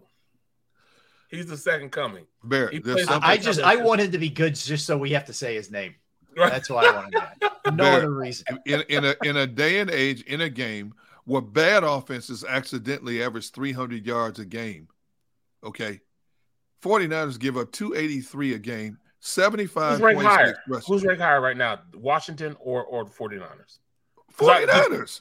They're ranked higher right now. Yes, they're the number 1 defense in the league. They give up 15 points a game. They stress people. I'm not saying they're the end all to be all because every team has a flaw. I'm just saying in terms of orchestrating a defense, putting players in strategic positions, nobody's better in the league than the 49ers at what they do. Yeah. Let me see. They give up, like, put in perspective, they give up 15.8 points per game. Yes. Eagles are really good. They give up 18 points. Yes, Eagles are excellent. Yes, yeah. I agree. There's no question about it. But we're talking about Washington compared to the 49ers. Right. How did Washington twice have success in terms of defending the run? And it starts with those 2 Pro Bowl tackles, no question about it. But when you look at overall, the coordinator, personnel overall, how it's utilized consistently, there's nobody in the league right now based on the stats better than the 49ers. Yeah. There's nobody. Yeah. And that's all I'm saying. I'm not disagreeing with Barrett one iota. I'm just saying in terms of concept, consistent concept, they do the same thing every week. It reminds me of that Tampa Bay defense from 2 years ago. Tampa Bay defense never stepped out of character. Nobody could. If you beat Tampa Bay, you earned everything you got against that Tampa Bay defense. Absolutely. If you beat the 49ers defensively, you're going to earn everything you get. They ain't giving you nothing. Do they have the best personnel across the board? No. And I'll sit here and agree with Barrett all day in terms of man for man. When you talk Washington, overall, I give them the edge on the D tackle. I cannot give them the edge on the linebacking play. And I think the secondary is a wash. I think both of them have flaws in the secondary. But the 49ers are much better in their front seven in terms of consistency than Washington is.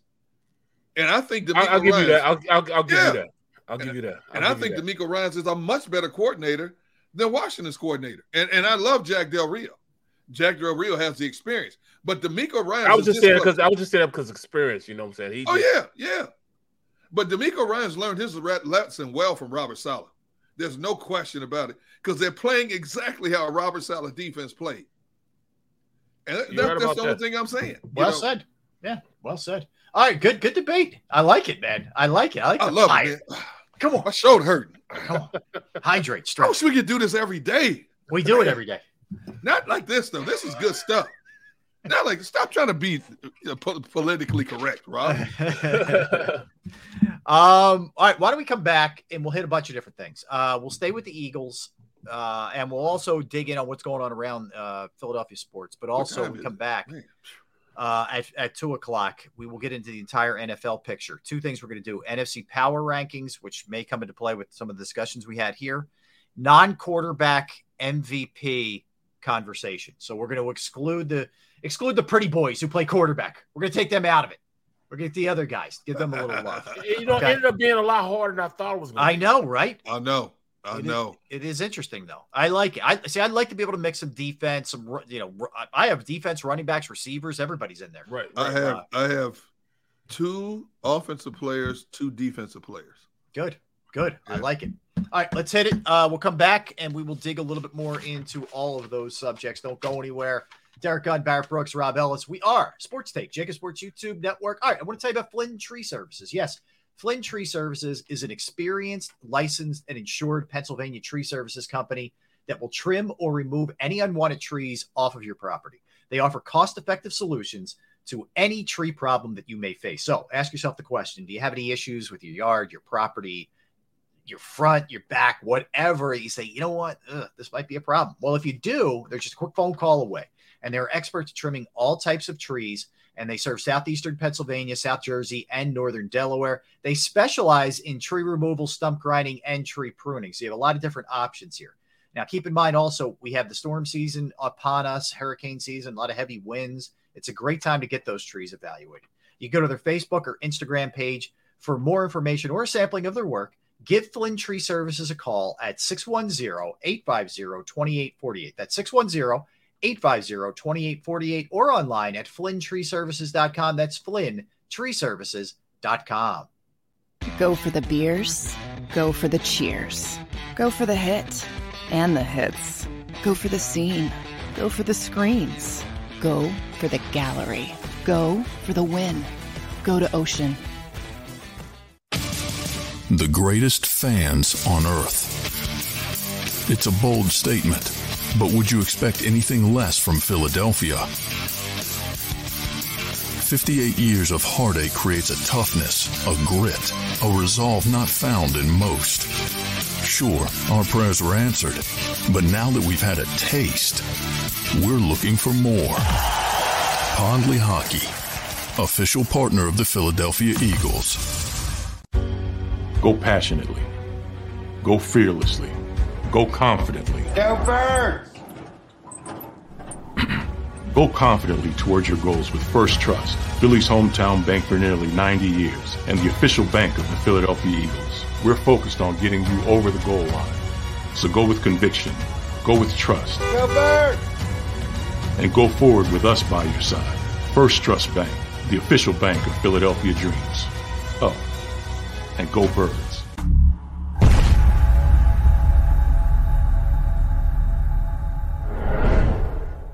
Did you know taxes could be your biggest expense during retirement? Are most of your assets in tax-deferred accounts like IRAs and 401ks? Taxes are historically low today, but we're facing significant headwinds in the future. Do you have a plan? The Thrive Financial team has more than 100 years of experience helping people across the Delaware Valley with forward-looking tax planning. Learn how to shift your money from forever tax to no or low tax accounts. Get your Thrive Retirement Tax Playbook today.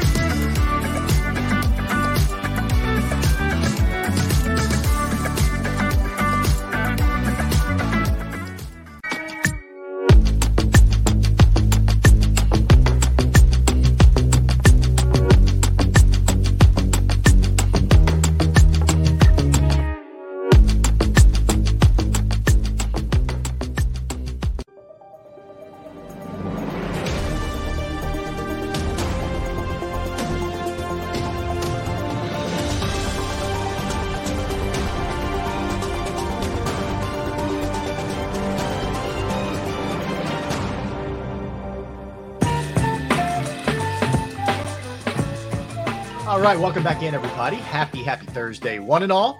We are Sports Take. Derrick, Barrett, Rob, hanging out with you. Hey, I just saw. We'll get into the Philadelphia sports in a second, but Jason Garrett is a finalist for the Stanford head coaching gig. If that means I don't have to listen to him broadcast anymore, I am Stanford. What do I need to do to make this happen? Oh man, my man is brutal. Okay. Oh my goodness, him and Coach yawn. Yeah. Oh my goodness, yawn fest. Like, what was the thinking there? That he was going to be, some kind of quality studio analyst and right. Anyway. Every former player, every former coach thinks they can just automatically make the transition and be successful on this side of the microphone. It doesn't always work that way. Hey, gentlemen, excuse me for a minute. I got to address this issue. I'm sorry. I apologize. Okay. All right. So Barrett, let's hit a couple different things here, man. Mentioned earlier at 4:00. So what time is it? About 2 hours and 15 minutes. The Phillies will hold their press conference to announce Trey Turner has become official, and it is 11 years. Look, I think this is a great move for a number of reasons. One, he's just a good hitter. He's a hitter, not just a slugger, which means you're not going to have the prolonged slumps that you get with some of the other guys in the Phillies lineup that with him. He's going to be a table setter, so wherever you put him, whether that's leadoff or number two or whatever, he can handle it. He also gives you pop. He's going to hit 20. He's not, not a power hitter, but he's got pop. He will drive in a lot of runs as well. He's a good shortstop. He's not a spectacular fielder, but he's a very good fielder. And he is a base stealer in an era where not a lot of guys steal bases anymore. And he will effortlessly also, man. Yeah. And a great base runner. He is a great base. He's instinctually, this dude's a baller. And I think Philadelphia fans, they've seen him enough, with the Nats and, then the Dodgers. So he's no surprise to anybody. But I think when you see him every day, there's going to be a further appreciation for how good he is. I really believe that. It just helps this organization out because, now you do have somebody consistently going to get on the bases, man. We were just too much of a streaky club last year, too streaky. Either we were blasting in home runs, or we weren't hitting anything at all. Mm-hmm. We didn't play a lot of small ball. Maybe with him, we'll change our philosophy just a little bit and play a little small ball at times. We don't have to hit a home run every single time we get up at bat. And I think that's where the league has been going right now. Yep. I think you need to slow down a little stall, slow down and do a little slot. If you don't have a pitching staff that's good enough, then you're going to have to score, man. And a lot of people think if you don't hit home runs, you're not going to be able to score. Yeah. No, let's get back to good old fundamentals, bunting, small ball, getting on base, running bases. RBIs are, RBIs have just been extinct these days, bro. Mm-hmm. Let's get back to hitting a couple RBIs here, man. Yeah, well said, man. Well said. So I'm excited. I like what they did. I like that they didn't just approach the offseason like, hey, we got to the World Series, man. We just kind of run it back. No, they're being aggressive. That's for sure. This one's also interesting. They signed a guy in the Rule 5 draft a guy named Noah Song. What is their fascination with Rule 5, man? I mean, ever since, what's his name, Hawaiian dude, what's his name? Shane Victorino. Yeah, Victor. Ever since Victorino, man, it's, we want, Rule 5 guys. Well, this is kind of different. Like, this guy last pitched in professional baseball in 2019. Since then, he's been serving in the Navy. He's a military man. Wow. Okay. So they must have liked something from what they saw, but just keep your eye on, and you remember the name, Noah Song. So maybe that's something you kind of revisit if he ends up. I think his service is coming to an end and he'll be able to play. So we'll see what ends up happening here. Flyers lost again to the Capitals. I mentioned this earlier. They're 9-13-5 on the season. They've lost 13 of 15. Not great, but it's kind of what we expected this year. It's going to be a long slog. The Sixers are playing tomorrow. They're going to have everybody basically except Maxey. So they're pretty healthy. The Lakers have been playing better, but they're no great shakes either. So, you figure this would be a game that the Sixers could start getting back on track. I mean, LA comes in at 10-14. Not that the Sixers are lighting the world on fire either. They're 12-12. But if you're going to start showing that you're a good team, and I know Maxey's out, but you got to be able to overcome some of this. You're relatively healthy. Got to start winning these games. Unless we start getting a new youth movement, man, we're just going to be right where we are, bro. I just can't see us getting any better because the game is passing us by. We're the only team that has a big man that doesn't run the floor and shoot threes. So yeah. It's become disappointing. I was listening to sports talk radio, and they said something that I thought, I was like, wow, I mean, is this really what we come to? But thinking about trading Embiid because the game just doesn't have an Embiid, nobody else is Embiid type players in the league. Yeah. Is the game, so slow for us now because we have Embiid? What would you think about trading Embiid? Here's where I'm at with that. I don't want to trade Embiid. I would consider it if they get bounced again in the second round, if he can't get to the finish line again and he's hurt. But I'm definitely not doing that right now. I need to see what this year looks like once they get Maxey and Harden back playing with him. And then if they can't get past Boston and Milwaukee, then I have to figure something out. I mean, I just think there's a general – you reach a point as an organization, and this isn't even Embiid, but you reach a point as an organization that you realize this is as far as we can take this. Well, then that'll be 3 years in a row that we go to the same point and then get busted out. The only saving grace right now is we're not hating this season like we did the last 2 years. We were just so hot at the beginning of the season. We just stayed hot the entire season. And then at the end of the season, we didn't do diddly squat. No. So maybe this is the trend where, all right, we're going to get hot when we're supposed to get hot, towards the end, like the Celtics did. The Celtics absolutely sucked the first half of the season. Yeah. And all of a sudden, bam, they just turned the light on and they started balling. Yeah. I'll tell you, I hate to give them any credit, but they're 21-5. They have, and they're doing this with an interim coach, and this happened right before the season started That's the best record in basketball, like by far. The second best record is New Orleans at 16-8, or I'm sorry, Milwaukee at 18-6. But like by a pretty wide margin, they're playing the best basketball in the entire league. They're scary, man. They really are scary. Defensively, offensively, yeah. What they do, they defend young stars. Tatum, your guy, and Jaylen Brown. They defended the perimeter, man. We don't have any perimeter defenders, man. Yeah. They defend the perimeter. You got to be able to defend the perimeter. Yep. Marcus Smart, man. All these years, we thought he was just a guy that's going to come in and play defense. He has changed his game up. He has become the spark plug to that team. He has two young stars, and Brown and Tatum. That they just play and they feed off him too, man. They feed off of him. Mm-hmm. He gets going defensively, and all of a sudden, bam, he starts lighting it up from the outside. Also, yeah, that's just. I actually really like their game and how they play. Oh my God, they're again. You hate to admit it, but you wish they were. That's where the Sixers played, but they don't. Unfortunately, not that I'm hung up on that too much. But so here's what they have coming up here. They get the Lakers. As I mentioned, and following that, I mean, you should be able to get on a little bit of a run. So it's Lakers, Charlotte, Memphis is going to be tough. I'm sorry, getting a little ahead of myself. So it's Lakers, Charlotte, Sacramento. You should be able to at least dust yourself off and get a little something going. And the Sixers play Sunday at 6. So that's, for people who aren't tied up after the game, that's a nice little, something you can jump off to after the Eagles game at 1. But anyway, so you go Lakers, Hornets, Kings, Warriors. This is where it gets tougher. Toronto. But then it's Detroit and the Clippers before you go back on the road. And that, they play Christmas Day, by the way, at noon. How about that? We have the Eagles playing Christmas Eve right now at 4:25. The next day, the Sixers playing at noon.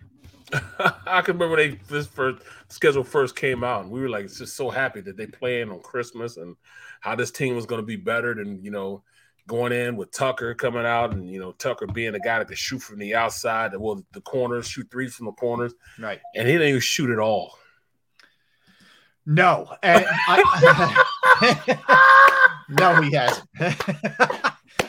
I wonder if he gets a couple more looks with Harden. Who knows how to find him? Find him. Yeah, he's lost. We got to go find him, huh? Well, don't expect him to be putting up a lot of shots. I just tell you, don't get your hopes up. But what happened to the defensive presence he was supposed to have? Yeah, I mean, what I think is also a problem there? He's playing way too many minutes for an older guy. I think Doc's going to run him into the ground. Who else would they put in, though? That's the problem. Yeah, I know. And that goes to some of the depth, that they have. Yeah, it's you'd like to get a little bit more, the occasional corner three out of him. He's averaging, I think, 3.5 points for the season. It's not a lot. Right. It's kind of who he is. It's kind of who he is to an extent. We knew that though. But if you were counting on him to provide offense, you were kind of kidding yourself a little bit. So that's what that's why you convinced me that Melton was going to be the guy. He was going to take the boatload of the the reps for him, and then he'd come in sporadically. He's played nicely. I mean, he's averaging about 11 a game, Melton, and about 4.5 rebounds. He's a stat stuffer, a little bit, but he's played nicely for them. I like Melton. I think they're still trying to figure some of the bench pieces out. You have guys here who've been here for a little bit. Like I still don't know what Thibel's tricky because he is a good defender, but he's so brutal offensively. And B-ball Paul will get himself in foul trouble pretty quickly too. Although I love his energy, and I'd rather he be the backup than Harrell personally. Yeah. Daniel House has given him a little bit too. He's given him a little bit, but there's not. Niang, that's actually a loss. Niang's out with a foot injury, so they're missing him, and he may not play on Friday. He's been lighting it up, man. I got to take back all I said about him. I thought he was just too old, but yeah, man, he still got it from the outside. I like too. He's edgy. Like he'll get in another team's best guy's face, and he doesn't. George Niang gives zero. You know what I'm saying. So I like that about George Niang. Because his whole life they've been like this dude. And then they'll light you up, hitting shots. So, I told you, man, Shake has always been. I've been talking about Shake for the past 2 years. Shake, when he gets his opportunities, it seems to give you something. Doc, I don't know, man. Doc just doesn't seem to. Well, you keep going to Doc, man. You keep going to Doc. I mean, what do we do with Doc? I hear you. I know what I'd like to do with him. All right. Let's get a timeout, and we'll dig into the NFL, Barrett. So we got some. Some newsy kind of stories, one about a former punter, one about a guy who's coming back from a pretty major injury, Jared Goff, quarterback news. We'll get into tonight's game because there could be an interesting development there, NFC power rankings, and 9 quarterback MVP consideration. So, Gunner, we're going to hit all those things when we return. All right? Everybody good? Gunner, you good? All right, we're good. Good. All right, let's hit it. Come back. NFL talk. Derrick, Barrett, Rob, Sports Take, Jacob Sports YouTube Network. All right, I want to tell you about Data Estate and Razor Technology. Data is everywhere in business today, but when it's locked away in silos, it can't be efficiently used, and businesses don't have time for the insights that shape decision-making. Razor Technology's data management not only integrates data from wherever it's generated or collected, but provides a uniform structure for storing, interpreting, and distributing it to decision makers. Razor helps businesses transform and model their data, use it to populate real-time dashboards, and create shareable reports that highlight key areas of progress as well as warning signs in need of attention. Smart data analytics and the tools to make data insights easily digestible help businesses of all sizes and types discover where they could be untapping significant savings. Razor Technology can help you break down your silos and fully realize the value of your data to drive growth for your business. To learn more, contact Razor Technology today at 866-797-3282, 866-797-3282, or visit them online at razor-tech.com. That's razor-tech.com. Go for the beers, go for the cheers, go for the hit and the hits, go for the scene, go for the screens, go for the gallery, go for the win, go to Ocean. The greatest fans on earth. It's a bold statement, but would you expect anything less from Philadelphia? 58 years of heartache creates a toughness, a grit, a resolve not found in most. Sure, our prayers were answered, but now that we've had a taste, we're looking for more. Pondley Hockey, official partner of the Philadelphia Eagles. Go passionately. Go fearlessly. Go confidently. Go Birds! Go confidently towards your goals with First Trust, Philly's hometown bank for nearly 90 years, and the official bank of the Philadelphia Eagles. We're focused on getting you over the goal line. So go with conviction, go with trust, Go Birds! and go forward with us by your side. First Trust Bank, the official bank of Philadelphia dreams. Oh, and go Birds.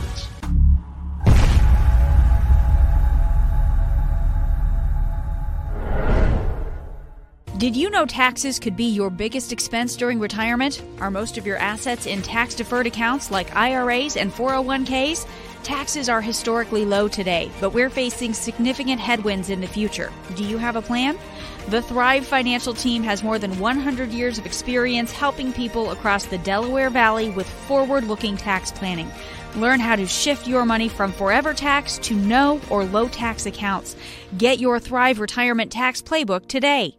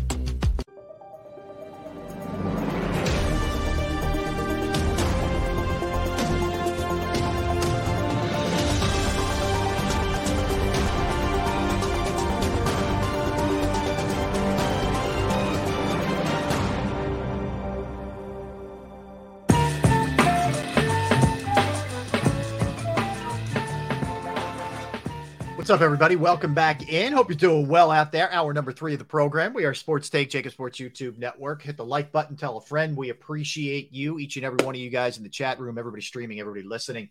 Let's talk a little NFL, gentlemen, if we will. Matt Araiza. Now, you may say, who? The name might sound a little bit familiar. He was the punter for the Buffalo Bills, who was the best punter in college football last year at San Diego State. They invested a draft pick in him, in fact, until rape allegations came out, and the Bills subsequently released him. Long story short, after a criminal investigation, there will not be any rape charges against him or the San Diego State players that were alleged to have been involved as well.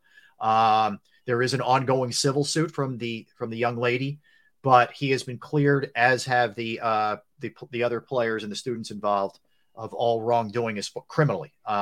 This is now the second time they've been cleared of charges for this. All right. So long story short, does this guy have a future in the NFL? I guess would be the first question I would have for you guys. Barrett, you're muted, bud. That's tough, man. That's really tough, man. I mean, Damn, man, it's. I'm not saying guilty or he didn't do anything, but what I am gonna say is, man, his career is probably over with because of that. You know what I mean? With an allegation is over because they released him, they cut him. You know, so what do you do? I mean, as a young guy, it's tough, man. You gotta make sure you're on top of your game. You know, I tell any person that's in a position where they're around this type of ordeal, you got to be wise in what you're doing. You know. Yeah, this is a tough one because I want to be sensitive here because a lot of this is he said, she said, and ultimately I got daughters. You know what I'm saying? Same, yeah, and the only people who know are the people who were there, right? Ultimately, but if this guy is cleared, he should be allowed to make a living, right? But I don't know if teams want the pushback you're going to get. I'm going to try not to be insensitive here, but I'll just say it. They'll put up with some of this stuff for a quarterback, maybe, but I don't know if they will for a punter. Right. As much as that sounds wrong. Well, who was the defensive lineman for Dallas who got chance after chance after chance? I believe he was with the 49ers at one point. Eldon Smith. Okay. How many chances did he get for domestic abuse behind that? Eldon Smith was drugs. Was it drugs? I thought there was a domestic dispute involved in one. That was several other Dallas players. Okay, talking about. So we've seen players get second chances for drugs, domestic disputes, accidents, causing accidents that have caused severe damage to people. I think. Even if he sits out next year, I think somebody will give him another chance. If he's cleared of all charges, that means he has the right to work. Yep. And we've seen the NFL give chances to a lot of borderline people. Shady. Okay? So I'm talking. Well, Dan says Hardy. Is that the guy you were referencing? Greg Hardy. That's it. Greg Hardy. Well, that's and there was documented bad. Okay. How many chances did he get? How many chances did he get behind that? Well, Carolina got rid of him, and then Dallas brought him in and gave him a second chance. And okay, then this young man, if he's cleared of all charges, he deserves a second chance. Because first of all, I want to know: was the decision based on insufficient evidence? Did the young lady drop her charges? She didn't drop her charges. Okay, they decided there wasn't enough to prosecute. So basically, she is still suing him in civil court. Okay, so but according to investigators, it boiled down to what you guys said. He said, she said. Not enough witnesses, not enough sufficient evidence, and I guess I hate to say it, me having two daughters as well. I mean, I'm assuming that she did get checked at a hospital and all that, and they still come to conclusion that insufficient evidence. The bottom line is, according to the letter of the law, he has been cleared. Well, so what happened was he also the young lady also they had her on tape as lying to saying how old she was and everything. Okay.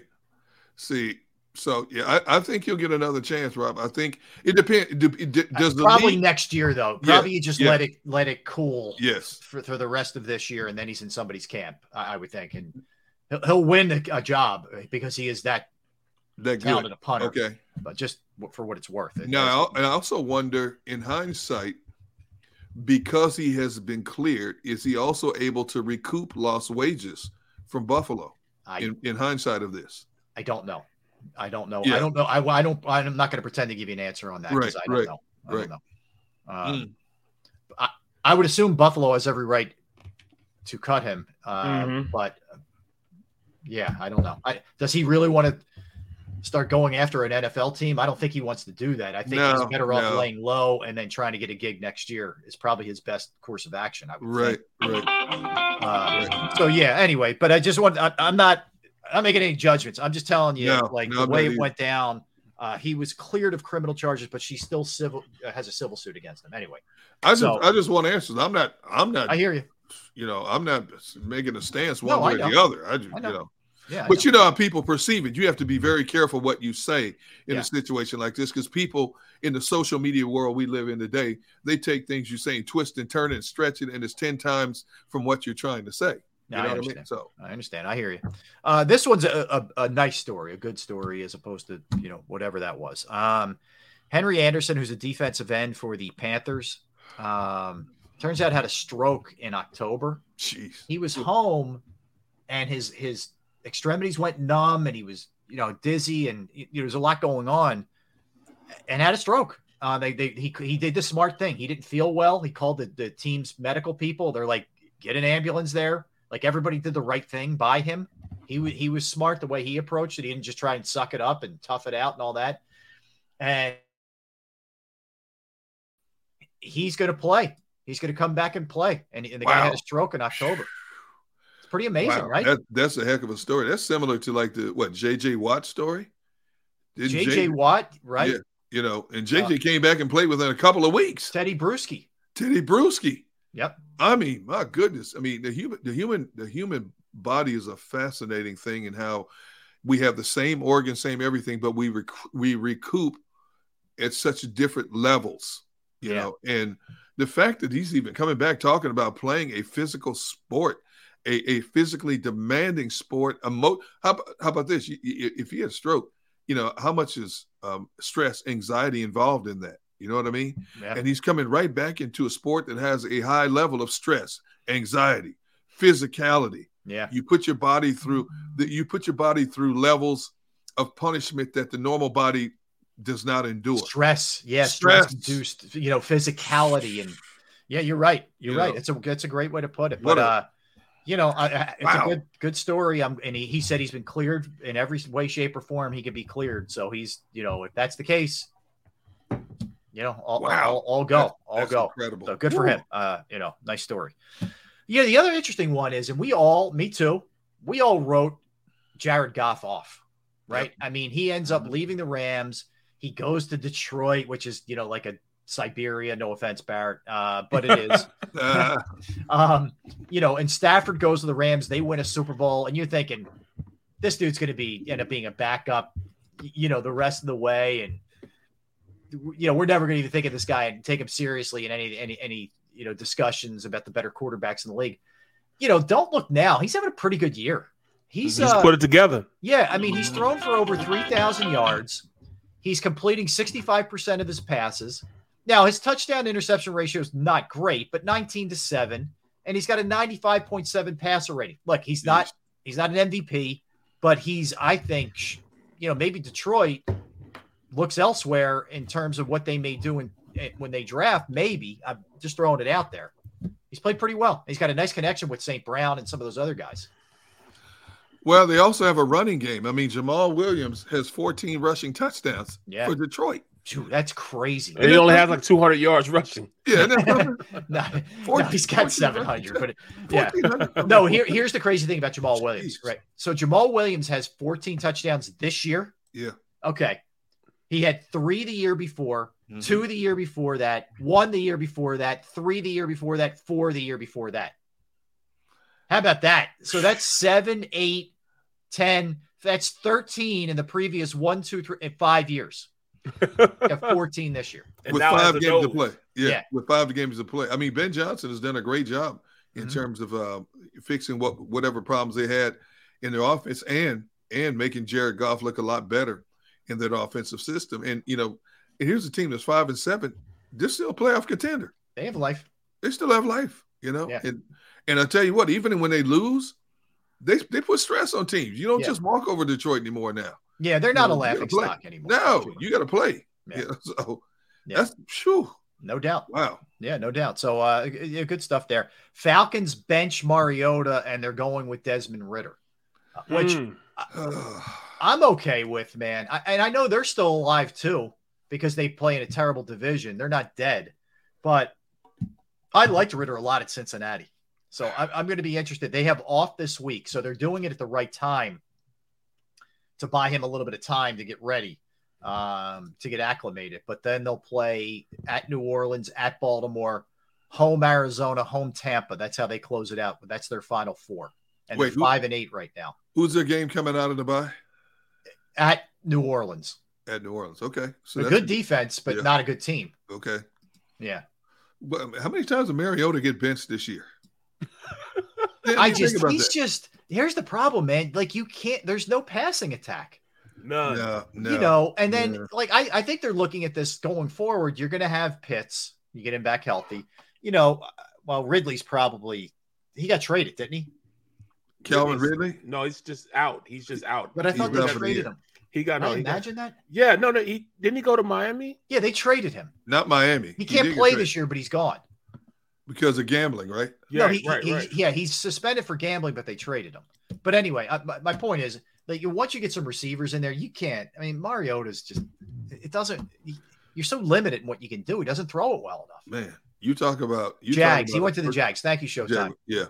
You talk about a first round bust. My goodness. Mariota. Yeah. For him coming out of Oregon, man, and what he turned into. I remember Chip Kelly. He'd been perfect with Chip, though. Everybody wanted him. It's true. Well, Chip wanted him. Yeah. Chip, despite Mariota. whatever Chip said, he wanted him badly. Yeah, he did. You know, he said, I'm not the GM. I'm not the GM. Yeah, you are the GM. Yeah. As we found out. Right. Man. Well, that's a sad state of affairs, man, for that young man. But you know what? He'll still have a career. He'll be the next Chase Daniels of the NFL. Well, he can't. Yeah, I mean, that's the thing, too. As much of a bummer as it is, you get to a point where you're like, all right, I can still collect some really nice checks for like a long time, and I'm not going to beat up. He's still a young man. He's still a young man. Mm-hmm. He's got at least 5, 6, 7 more good years as a habitual backup. Yeah, to make 7 figures. It's not crazy. Not bad. Gig. Yeah, no. Bruh. There's certain guys, man. Like what's his name? What's with the Eagles? He's making $7 million. He signed a 3-year deal, $21 million. Chase Daniel. Oh, Chase Daniel. Yeah. Chase Daniel made 7. He made 3 years. Each time he's been on a team, he's made no less than $7 million the past like 10 years. Unbelievable. Of being a backup quarterback. Yeah. He's an all-pro businessman. You know? Forget about anything else. So was Sleeves. Sleeves was an all-time businessman. Sammy made all his money. Too. Oh, my goodness. Yeah. But Sammy was also in that last class. Yeah. That had no cap on first. It had no timing in life. Money. Yeah. I think his rookie deal was like $60 million or something like that. $60 million, made all that. Yes. Went to the Eagles, made all the money for the Eagles, got traded, went to Minnesota, got all the money in Minnesota, then went to Arizona and clipped them for 2 years, $20 million. Yep. Brilliant, man. And as I leave, let's keep the party going for $20 million more. Yeah, exactly. That dude is a Jesse James of football. Yeah, he no is. Question. Yeah. He comes off like Smiley guy. He was a gangster, man, when it came to getting paid. Man, got to be more careful, man. You can make fun of sleeves all you want, but my man got paid. Man got the golden sleeves now. Yeah, so tonight's game is interesting in this sense. Normally, you look at the matchup, you're like, Raiders have been disappointing, Rams have been disappointing. What do I care? You know, we're all addicts, the three of us. We'll watch it anyway. But Mayfield may play in this game. And I don't know how, but he may play in this game. Yeah, he's going to be active, and he might start. It's not out of the question. He might start? Yes. What are they running, a wishbone? Bruh. But they don't have anything else, man. You know, you look at their roster, they can't do anything else but that. You know what I mean? Because what they have there is next to nothing. I was looking at their roster, man. They're in a position right now where the backup is hurt. How's the backup hurt? You know what I mean? The backup is hurt. John Wolford. He's hurt. Yeah. So they were going to start Bryce Perkins. Right. But there's no backup to Bryce Perkins. And the offensive line sucks too. They get their head kicked in. That guy might not make it through the first quarter.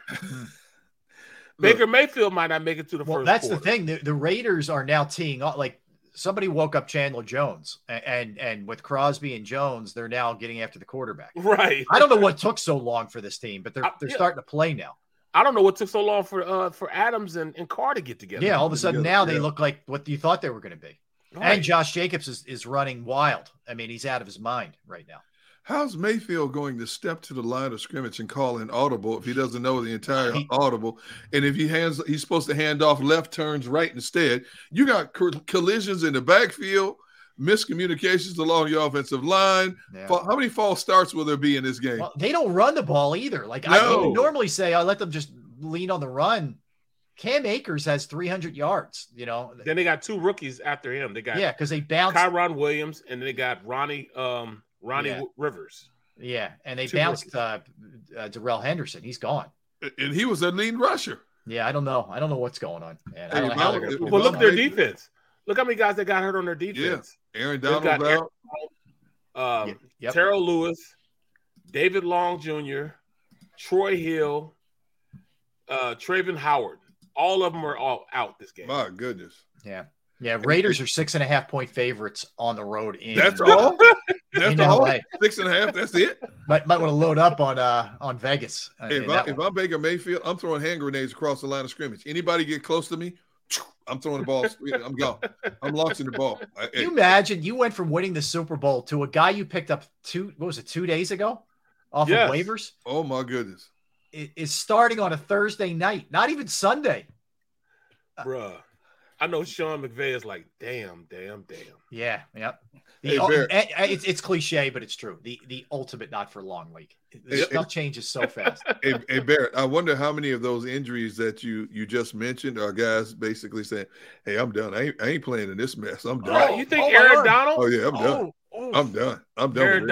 Aaron Donald right now. Because how you hurt? And he had never been hurt. Yeah. Look, he hurt. He hurt now. But at the end of the game, he's going to get that tight end, the business. He put his helmet on with no shoulder pad. That was unreal. First of all, he's sitting on the bench, and at the end of the game, he's like, oh, that's right. I had some static I got to take care of. Puts his helmet on, straps it up, don't have any shoulder pads on. Nothing. And then goes up just and grabs dude by the face mask, and he's trying to give it to him. I'm like, man. You know what's weird about Aaron Donald? He when you see him in interviews, he comes off like an unbelievable gentleman, and he does a great lot for the community and all that. But he has moments where he absolutely loses his mind. Like he really loses it. You remember the training scrimmage from earlier before the season started? He's lucky he didn't get anything from that. Swinging helmets, clocking people. Yeah, man. I don't know. All right. You guys want to go power rankings or non-quarterback MVP consideration? What your dealer's choice? What do you guys want to do? Well, I picked yesterday, so I'll let Mr. Brooks pick. Barrett, your call, man. We go either way. We either go NFC power rankings or we go non-quarterback MVP consideration. Which one do you want to go to first? Which of your notes can you scramble to find first? Right, where all my paperwork go? Here we go. Oh, here we go. Oh.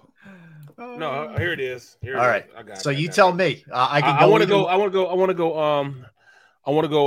non-QB MVP. Non-QB MVP. All right, we'll go non-QB MVP. Since you have your notes in hand, I'll let you go first on this one. First off, my guy, Michael Parsons. Okay. He's the first one. We're talking about a guy that changed defenses. He's the number one defensive player in football right now. Does everything. It's hard to even block him. He's the reason why that Dallas defense runs the way it runs.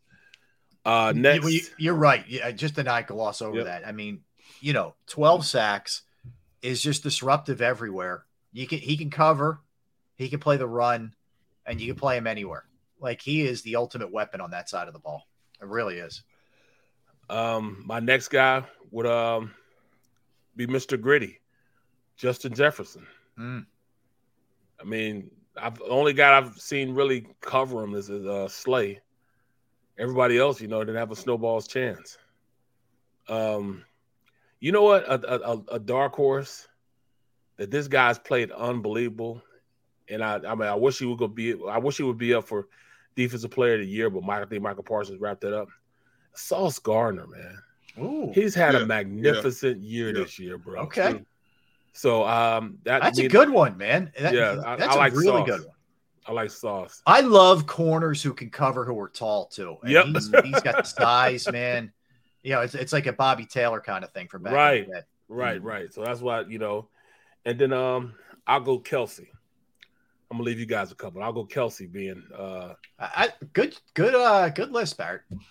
Yeah, I like that. It was all over the place. It was good. I mean that in a good way. That was awesome. All right, I'll hit a couple. I'm going to give you the obvious one. It's Nick Bosa. You remember he's missed a game, missed one game with the groin, but in 11 games, he's got 14 and a half sacks. He really, in a league where there's a lot of good edge rushers, I think he's the best. I think he's the best going right now. But so I would certainly throw him in there. I seem to always give this dude love because he deserves it. But Matt Judon has really become a great player in New England. Yes. 13 sacks and plays everywhere. Yeah, he plays everywhere. He can play the run. There isn't a lot of weakness there with him.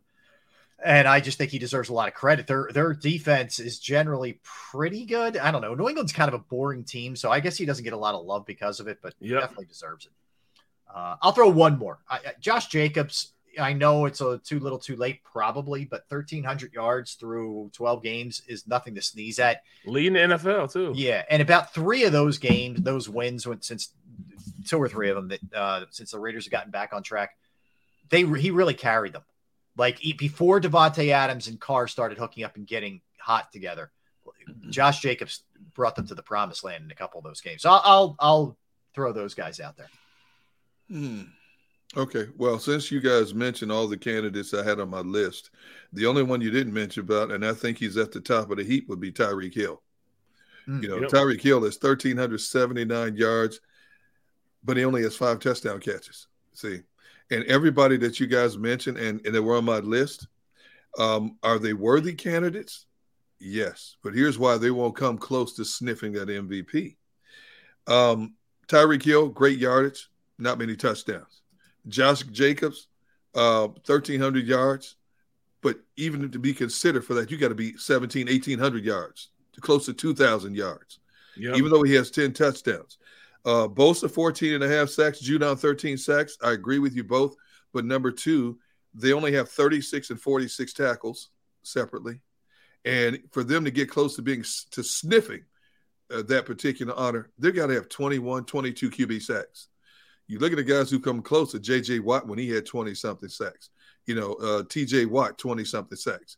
Those are the only guys that really came close to getting a sniff. And while all the candidates that we've just talked about are worthy, they're good this year, the best of the best this year at what they do. But for MVP numbers, not even close to what would be considered MVP argumentative numbers. I don't know how to view the Tyreek Hill hasn't gotten a lot of touchdowns thing. Like I don't get that. I think it's more of an anomaly than something to hold against him. Right. To me, that doesn't hurt him in my eyes. No. Well, what about just like, a guy like Stephon Diggs? Yeah. Virtually unstoppable. Unstoppable. The ball's going to him. He could be double coverage. And Allen will throw it to him, and he still is able to go out there and get it. Him. Yeah. Another guy we don't talk. We bring Barkley up. Barkley carried that team for the through that winning 7-game winning streak. No question. We shouldn't hold it against him that he slowed a little bit because he has no help. None whatsoever. No. Yeah. Who else is somebody we need to talk about? He's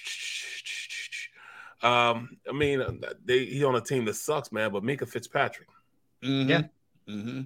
Defensively, he's doing a lot, man. But there are a lot of teams, there are a lot of teams out there, man, that have guys that can play. Nick Chubb, exactly. A monster. Nick Chubb is a monster. But I think injuries also kept a lot of guys from being on the list, like Jamar Chase. Jamar Chase, 100% Jamar Chase. Yep. Guys like what's his name? Linebacker for Pittsburgh, Watt. TJ Watt. No doubt. Oh, yeah. TJ Watt. The linebacker from Seattle that kid, man. Jordan Brooks is everywhere. Yeah. He's 3rd in the league. He's tied for 2nd in the league in tackles. That's crazy, man. Yeah, that guy's good. I'll tell you this is not, I'm going to violate the non-QB thing, but don't look now. Burrow's making a real run. He is making a run. Oh, my goodness. Yeah. He's 3rd right now. Yeah. He's 3rd. But he's coming in hot right now. I mean, he jumped over Allen. He's up to 3,400 passing yards, 25 touchdowns. He's coming real quick here on this MVP. From out of nowhere. Yeah. He started slowly a little bit as the team did, but he's picked up. And the thing that was impressive is up until last week, he was doing it for 3 weeks without Jamar Chase. Yes, absolutely. Even though they have nice other complimentary receivers still. All right, so that's our non-QB MVP consideration. See, I think it's a slam dunk. A quarterback's going to win that award. I do too. Because all the numbers we just talked about are phenomenal numbers, but they're not. None of them are wild numbers. You know what I mean? Whether it's offense or defense, and that's going to cost these guys even being considered. Because as you just said, all of a sudden the top 3 candidates are quarterbacks. Mm-hmm. So it's going to be a quarterback that wins it again. For it's the like the Heisman year. Yeah, a defender has no. What's it been since Charles Woodson? 25 years ago. Yeah. It has no chance. Yeah, that's crazy, man. It's been that long. I know. It's been that long. Yeah, I will tell you, I'm a Heisman Trophy voter. Are you? I am. How'd you get that? You never told me that, bro. Yeah, how'd you get that? I have been for like 20 years. How'd that happen? So I never knew that, man. You never told me that. Yeah, Dave Jones is. I don't know if you guys know Dave. He writes for the Harrisburg Patriot Harrisburg. News. Yeah. Oh yeah. Phenomenal writer. He covers Penn State. He covers college basketball, football, and he's a columnist. He does a lot of things. He's very versatile. So I've known Dave for a long time. Used to have him on Daily News Live back in the day, et cetera. So we're talking, and we would always talk college football, and he knew how much I follow college football. And he said to me one time, "Look, I head up the Pennsylvania group. Every state has a rep with the Heisman people, and they're in charge of the people in Pennsylvania who vote." He said, one of our guys retired, or I forget, or got sick and didn't want to do it anymore. Would you be interested? And I said, hell yeah. So ever since then, I've been in on it. But I didn't bring it up to brag or name drop, but yeah, you did. I did a little bit. Yeah, what the heck? Just admit it. Sorry. Tore a rotator cuff. Right. No, but I brought it up simply because I do buck the trend of it just being quarterbacks. I will tell you that. And I bucked I'm not allowed to tell you who I voted for till it comes out Saturday, but I bucked the trend again this year. I will tell you that. Okay. Yes. Okay. You know what, Barrett? What's up? I've known Rob 25 plus years. I've learned more about Rob since April 18th, leading up to right now, than I ever knew about Rob in 24 plus previous years. Bro, I feel like I woke up next to him for 2 years of my life, man. Yeah. I wake up, it'll be 4 o'clock in the morning. I'm sitting there looking at him and looking at Jillian with rollers in her hair. Right. I felt I knew him intimately, bro. Yeah. And I'm just not knowing this. It's the best part of life. We learn more and more about each other every day, man. Now we know about his eating habits. Mm-hmm. I knew about that. I knew about that. He probably didn't want to know about those, actually. Now that he's on the Heisman voting committee, that's crazy, let's bro. see. Yeah. He has 1,000 jobs. His ability, him only have 12 jobs. Speaking of, come on out tonight to Screwballs and King of Prussia if you want to hang out while we do the show. At 6 You know what? I might do that, man. Dude, come on, man. Hey, Xander, tell We're you just going for the free food, man. Get some grub on. And also, I get a case. Hey, I'm gonna come get a case. All right. A case of what? Stateside. Stateside vodka, baby. Oh, it's Christmas holidays too. Get your wings on out there, Barrett. You can do your thing, man. Let me make sure he gonna. I Xander, am I good? I want to go out and get the pizza. Pizza and the wings. You better check with Krause, man. If you're looking for some Xander ain't paying attention to us, man. Yeah. He just sent a chat. He just sent a message in the chat. What'd he say? Let me call Krause. He's already. There you go. You ain't getting something. He keeps some in the SUV, man. Some cases. Just in case, you got to be locked and loaded, man. You never know. Ready to go with it in case. Seriously, I might do that, man. I might. Hey, do Rob, that. how many cases you got doing that show out there? How many cases weekly you get, Rob? Huh? I save them all for Barrett. I save them for Barrett. Yeah. No, you lying. Look, I'm happy. Look, I get a free meal, and that's all I ask, dude. I am low maintenance. That's all I care about. Barrett, you notice he hesitated before he answered. He chuckled, and then he hesitated. That man, I'm telling you right now, there's Rob Ellis stateside liquor sales going on in his garage weekly. I'm telling you right now. So not true. Oh my God. So yeah, but come on out anyway. All right, so let's hit our power rankings here, fellas. Gunner, you get first crack at these. Oh, okay. NFC power rankings. All right. 5 through 1. We go. I'm going Washington number 5. Okay. I have Minnesota number 4. Okay. I have San Francisco at number 3 because of the quarterback situation. Yep. Dallas 2, and Eagles 1. Okay. I'll go back. I'll go, and then see what Rob has here because you had to go first the last time. So I'll go Bucks. I know you guys are gonna jump all over me. I'm going Not Bucks me. 5, and here's why. Simply because if I'm thinking in a playoff setting, I still have Brady, and I still have that defense as bad as they are. Vikings 4. 49ers 3, and I'm hesitant to put them at 3 because I don't know about Purdy, but the defense is so good. No. That's Purdy. That's Purdy. Yes. You got a Purdy mouth. Yes. Oh, no, you didn't go there. Yes. That's on Deliverance, man. Yes, it is. I know.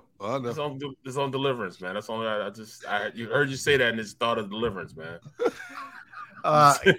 Cowboys 2, Eagles 1. So I go Eagles, Cowboys, Niners, Vikings, Bucks. No Washington, no New York.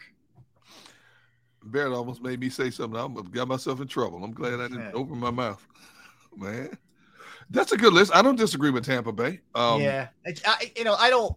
If there's anybody I would have bounced, it would be them. But yeah. But that man Brady, you get him in a playoff situation. I'm telling you, after watching him sling the ball around the other night, he still got it. He still got it. He's that dude, man. I'm telling you. If anybody can bring a team back from the dead in 2 minutes or less, that's that dude right there. Yep. And his defense keeps him in a game long enough for him to kill you at the end. Yep. I just can't do it though, man. They have 6 games. Won 6 games. Yeah, 6-6. Yeah, 6-6. I can't go to man. So I'm gonna go ahead and go with just like D-Gun. I'm gonna go Washington. The Commanders at number 5, and then you know who I have 5 because I know they're not better than the Vikings at number 3, the 49ers. Wait, who's your number 4? The 49ers. Oh, 49ers. Okay. Because they can't be ahead of the Vikings. Why? Because I don't like them like I like the Vikings. I think their defense would choke the out of the Vikings. No, they wouldn't. Yeah, they would. They would run the ball consistently on them and go over the top with Justin Jefferson. Really? All day. What did Dallas do to him? All Put pressure on Kirk Cousins and took the running game from him. If they play at 1 o'clock, it's over. What? No. Here's the 1 o'clock theory. No. Don't even try that. Don't Don't you dare try that. They play at 1 o'clock. No, the reason I said that, seriously, all joking aside, is because of Purdy's a quarterback. That's the only reason why. Okay. Yeah. All right. Purdy's a quarterback. That's the only reason why. That's the only reason why Purdy's a quarterback. Then I'm gonna go Vikings, and then I gotta go Cowboys and the Eagles. Vikes, Dallas, and the Eagles. Okay, Vikings 3. Okay. Yeah. Hard to argue. They have 10. They have 2 losses. I mean, they're a 10-2 team. I think that's the most suspect 10-2 record I've seen in quite some time. I mean, I'm telling maybe you right now. Yeah. Well, I'm suspect, bro. It's either we're gonna really find out, I think, in the playoffs whether they were just unbelievably clutch, they handle their business in tight games, or it's unsustainable and it starts catching up. They very well could lose this week to Detroit. It only pains me that I have to wait. Yeah, it only pains me that I have to wait until they actually choke in the playoffs, and then I can get to call my brother and go, ha, they did it again. The only thing that pains me is that I can't do it now. Yeah, I hear you. And they would get – who did I say that they would get in the first round? They would get Seattle. That's an interesting – the way Gino's playing? Yes, bro. That's an interesting game. In a dome, too. But you guys don't have – but neither one of you guys have me in the top 5. Have what? I don't either. Have what? In the top 5. No. No. And you don't have them in front of Washington. Well, you know what? Washington's a better team than Seattle. Washington is a better team than Seattle. Dude, I don't know, man. But can Washington match Seattle point for point? See, I think so because I think they can stop the run, and their game plan is directed on them stopping the run because those 2 receivers they have in Washington, they're good, man. But you got to have protection, and they don't protect them as good as they should. Mm-hmm. Hey, man, Tyler Lockett and DK Metcalf ain't no slouch now. That's what I'm saying. Yeah. Let me give Gino a little love. All right. Yeah. So how about 3,100 passing yards, 22 touchdowns, 6 interceptions, and a 108.7 passer rating. Yes, he's taking care of the ball. Good, yes. That's pretty good. I haven't seen a guy this late in his career resurrect himself like this. No. Habitual backup? Yeah. And he's playing base as a frontliner all season? What do you do with him if you're Seattle? You pay him? Right. Yeah, really. Isn't that the truth? That's a tough call. I'm paying. Who you pay him though? That's like, because I mean, that's some great numbers, man. Great numbers right now. I'm telling you, better than Kyler Murray numbers. He's 32. Calamari. He's what it's worth. He's 32 years old. Calamari. There we go. Yeah. So now Calamari. Bro, Amy got me saying that, man. I don't know why she does it. Oh man. I don't know why she did this, man. Calamari numbers. Now you hear it now, right? Calamari. No, I'll never not hear it. You know what I mean? It's one of those. You can't get it out your head now. She said that too. She said we all set. I'm like, she said, yeah, Calamari. I'm like, why did you just say that to me? Yeah. Amy's funny. Amy's very funny. Oh man. The other day we were saying we were ending the show, Birds Huddle. We ended my show, Birds Huddle, and they turned around. She said, "Yep." She said, 60% of the time it happens every time. At the end of the show like that, I'm like, what? Yeah. What Yogi Berra. That's a Yogi Berra, isn't it? Yep. Oh my God. 60% of the time it happens every time. That's awesome. I'm like, where'd you get that from? That was like Barkley.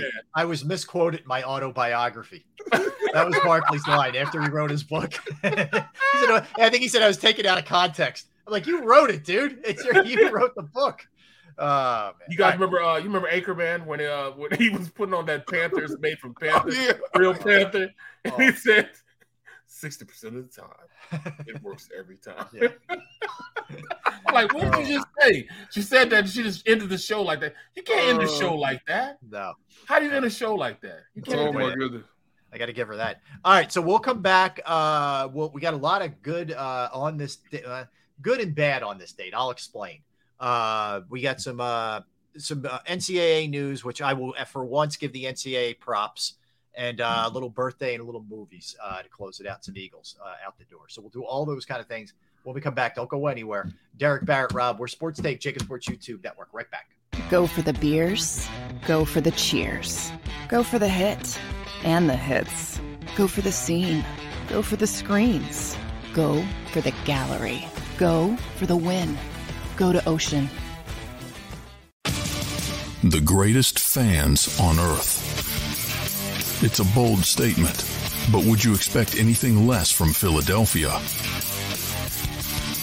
58 years of heartache creates a toughness, a grit, a resolve not found in most. Sure, our prayers were answered, but now that we've had a taste, we're looking for more. Pond Hockey, official partner of the Philadelphia Eagles. Go passionately. Go fearlessly. Go confidently. Go Birds! Go confidently towards your goals with First Trust, Philly's hometown bank for nearly 90 years, and the official bank of the Philadelphia Eagles. We're focused on getting you over the goal line. So go with conviction. Go with trust. Go Birds! And go forward with us by your side. First Trust Bank, the official bank of Philadelphia dreams. Oh, and go Birds.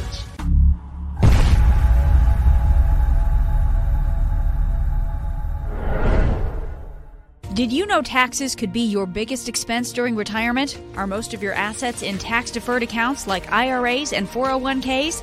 Taxes are historically low today, but we're facing significant headwinds in the future. Do you have a plan?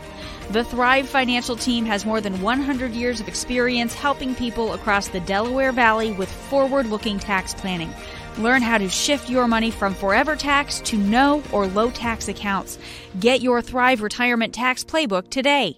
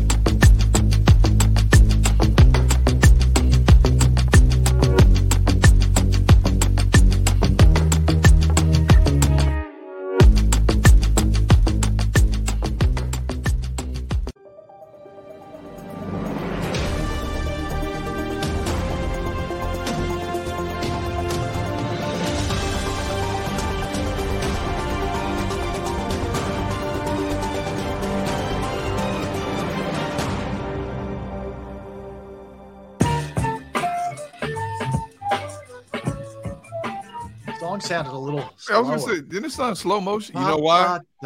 You know why? That's a true indication. We played that dang song so many times, it's worn out. So, I mean, like the record player back in the day? Yes, the vinyl record is worn out. We got to find some new music in a hurry. Oh, man. We need like Shaft theme or something like that. You know what I'm saying? All right, listen. We got to get cracking. We have all been lax as far as that goes. We got to step up our game. Like Michael Jackson, Smooth Criminal, something like that. Yeah, that'd be a good start. Oh, 50 Cent. We needed 50 Cent in the club video. That's what we need. I'm not video. I mean the beat. Go. We need that beat.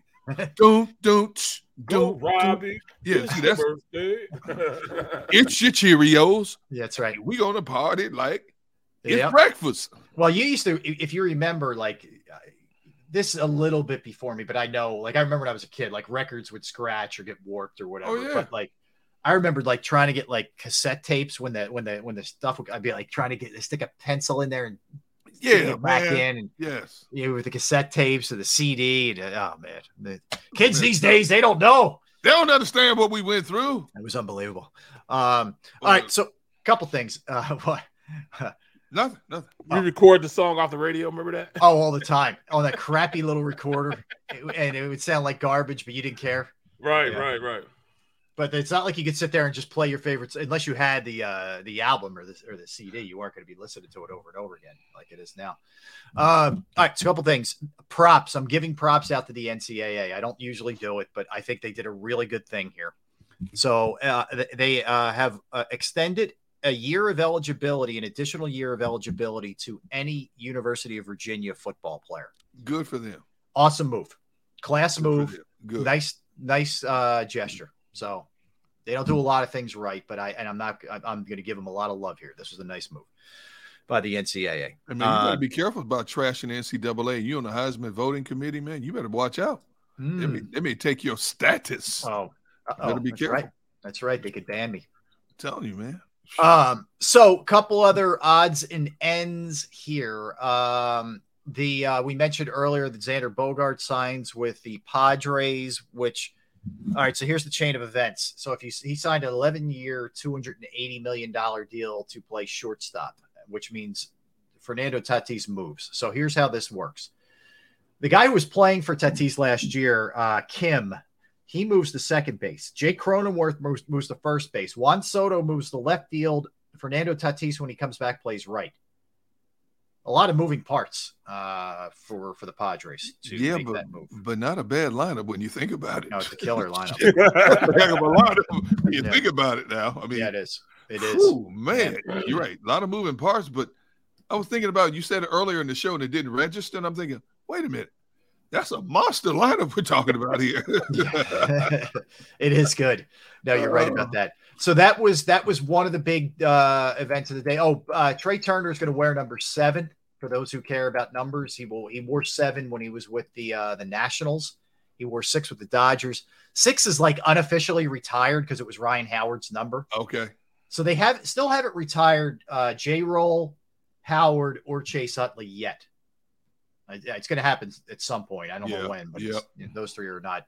They're not in circulation. In circulation. Good word, Barrett. Okay. So anyway, so those 2 things. Let me give you 2 on this dates. One not pleasant and one pleasant. So John Lennon died on this day in 1980. He was shot at his apartment in New York, outside of his apartment in the Dakotas in New York. Yeah. And actually that night, it was a Monday. And that night, Howard Cosell broke the news to that audience, which back then, there's no Twitter, there's no social media. No. There's not a lot of 24-hour news. I think CNN might have been around, but they were just, weren't what they are. So a lot of people heard that for the first time watching the Monday Night Football game that night. And it's ironically, around 74 or 75, they had Lennon on in the booth for a Monday Night Football game, and he and Cosell became kind of friendly. Yeah, just crazy. One of the most beloved artists in the history of the music industry. Yeah. Yep. No question. 40 years old when he was killed. That's a shame. Yep. So all right, that's the not pleasant one. This one, I think we all agree it's one of our favorite movies. On this day, 1982, 48 Hours came out. Oh, I love that movie. Love it. I mean, Eddie Murphy and Nick Nolte. I mean, those two were awesome together. Dude, whoever decided to pair them up in a movie, because they're so opposite each other. Yep. Dude, what a great combination. And kudos to the writers of the script. Mm-hmm. I mean, I don't know how much was, we always find out later, especially now with social media and everything so public now. You think about some of the greatest movies we watched, how certain things were improvised in the movie, Caddyshack, mm-hmm. And it made it better. Like, hey, keep this in. We got to keep this in here, stuff like that. The last movie of Fast and Furious with The Rock and what's his name? Vin Diesel. No, with the black dude who's in the movie. The bald head. Oh my goodness, what's his name? Oh, Tyrese Jackson. No, yeah. When the line at the end of the movie, you see The Rock walking up the driveway, and Tyrese says something about his muscle. And he says something about his big head. He's in Ludacris standing next to him, spit out his drink. You find out that wasn't scripted. That was really? impromptu. Yeah, and they kept it in the movie because they felt it was much better than what they had. That's cool. Scripted. Yeah, I like that. All right, crazy fun fact about the 48 Hours. Eddie Murphy was only 21. Oh, gee. What year was that? It came out in 82. Eddie Murphy was born in 61. Jeez. Like, he was already an established superstar with Saturday Night Live by that point. Dude. Isn't that crazy? Not only that, but I can't emphasize, we talked about this several times, but his stand-up comedy, Eddie Murphy Delirious, is one of the best all-time ever. Yeah. And he was still a young man then. And, he hasn't done much in the last, 5-10 years? He didn't have to. Yeah, he doesn't do as much. You're right. Sure. Yeah. He made his money, man. I tell you, he was funny in everything he did, man. Yeah. Yeah, he got SNL. He was 19 when he got SNL. 19 years old. Jeez. Yeah, 1980. Oh, he started on Saturday Night Live. Yeah, unbelievable. I wonder, was he smart enough to get residuals from that? I think Eddie's done all right. Yeah. The only place Eddie got hit, I think, was divorce. I think that's I agree. Might have taken a hit. All right, so that's let's go into a little birthdays on this day. Nicki Minaj is 40. I didn't think Nicki Minaj was that old, but I didn't either. Is 40 today. Jim Morrison, who was the lead singer for The Doors, was born on this day. Yeah, 43. Kim Basinger, who is 68. Can't believe she's that old now. Wow. Strong back in her day. Yeah, for sure. Anna Sophia Robb, who was in a lot of stuff. She was in that surfer movie with the girl Bethany, who lost her, got bit by a shark and lost her. Oh, yeah. She was very good in that. She was a good actress. She was also, what else? She was in something else. She was little then. I can't remember what else she was in. But anyway, Dwight Howard is 37 years old, playing basketball. What did we say? Dwight Howard. He was in Charlie and the Chocolate Factory. Huh? Oh, that's what I'm thinking of. Race through which mountain? Thank you. John Dickerson. Jeez. What did he say? Gunn, sing a few bars from Roxanne when we were talking about Eddie Murphy. Oh, great scene, too. Roxanne, you don't have to put on the red light. That was fun, man. That was classic. Bro. Oh, my God. Right. Sorry, Rob. I mean, sitting in the jail cell. That was great. Yeah. Sammy Davis Jr. Sammy, born on this day, 1935. What a candy mankind. David Carradine, who was in Kung Fu, who was the lead in Kung Fu, was born on this day, 1936. I love that show. Yeah. Terry Hatcher, they're real and they're spectacular, is 58 years old. Terry Hatcher. Greg Allman from, musician, was married to Cher once for about 5 minutes, had a child with Cher. Born on this day in 1947. Philip Rivers is 41 years old today. He can still be slinging it, man. Could be. Wendell Pierce from The Wire, 59 years old. He's in a lot of stuff, Wendell. Sam Kinison was born on this day in 1953. Very funny guy. Yeah, very young. Isn't it funny how that dude made a living and made yelling at people? And yes. I was like, he's funny in Rodney's movie, too. He plays the teacher, and he's screaming at him. Yep. Flip Wilson was born on this day, 1933. Geraldine. He was a pioneer of sorts, Flip was. Josh Donaldson, 37 years old today, baseball player. Sinead O'Connor, 56 years old today, the singer. Yep. Ian Somerhalder, the actor, is 44 today. Who else? Sophia. That's all I got. You guys have any other ones? Wendell Pierce. Yeah, just named him. Okay. Let me see. I got Sam Hunt, who's 38, the musician. Yep. Amir Khan, the former boxer who held the title in the light welterweight division at the same time. He could have been much better, but he was a clown in the ring and got himself knocked out several times clowning in the ring. Right. He was lightning fast, and but he could have been much better than he was historically, but he played too much. Yeah. And it caught up to him. I hear you. Barrett, you got any other ones? He was. Kevin Ross, a really good singer, man. Okay. You know, sings a cappella. Very, very talented guy. All right. That's about it. Okay. All right. Movies. We have Sophie's Choice was released on this day in 1982. How about that? Sophie's Choice in 48 hours, same day, 1982. Wow. I, Tonya, about Tonya Harding, this day in 2017. I think it was the second A Star Is Born. This one was Barbara Streisand and Chris Christopherson, 1976. Blood Diamond, this day in 2006. Great movie. Yeah, it was a great movie. Crouching Tiger, Hidden Dragon. I love that movie. 2000, another one. The Deer Hunter was this day in 1978. Another good one. Yep. Yeah. Classic. Blade Trinity, this day 2004. Yeah, it was a real good one too. There's some good movies on this. On this day. Yeah, that's all I got. Movies. You got anything else there? A Star Is Born with Barbara Streisand. Yep. That was a great movie. Mm-hmm. And then you had Apocalypto. Remember that movie? Did you see that one? Yeah, I didn't see that one. Yeah, I did. I love that movie. Oh my goodness! It was based back in ancient times, like the Mayan, and it was a tribe of people, and it was like the wars going on between them. Really good movie. You got to see that. It was called Apocalypto. I gotta check that out. Okay.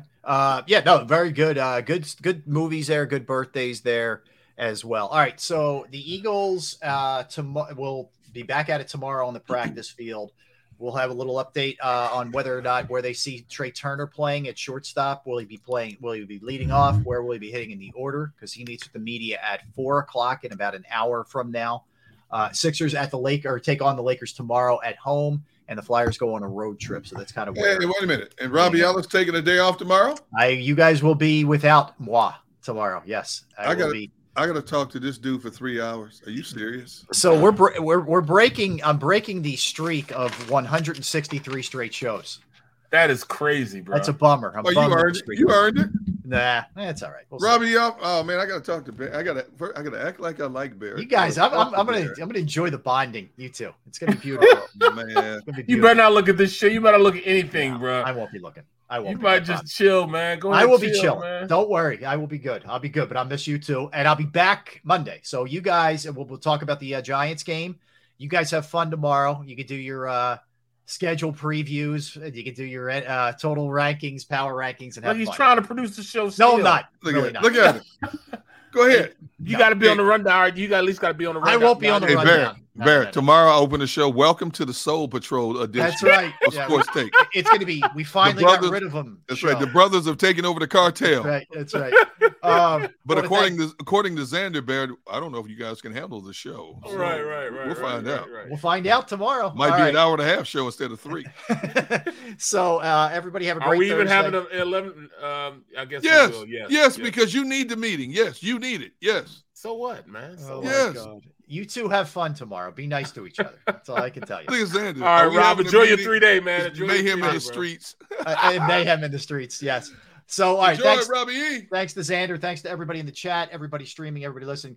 You guys have fun tomorrow. I'll see you guys on Monday. Have a great Thursday, everybody. Thanks for watching more Sports Take. Go for the beers. Go for the cheers. Go for the hit and the hits. Go for the scene. Go for the screens. Go for the gallery. Go for the win. Go to Ocean. The greatest fans on earth. It's a bold statement, but would you expect anything less from Philadelphia? 58 years of heartache creates a toughness, a grit, a resolve not found in most.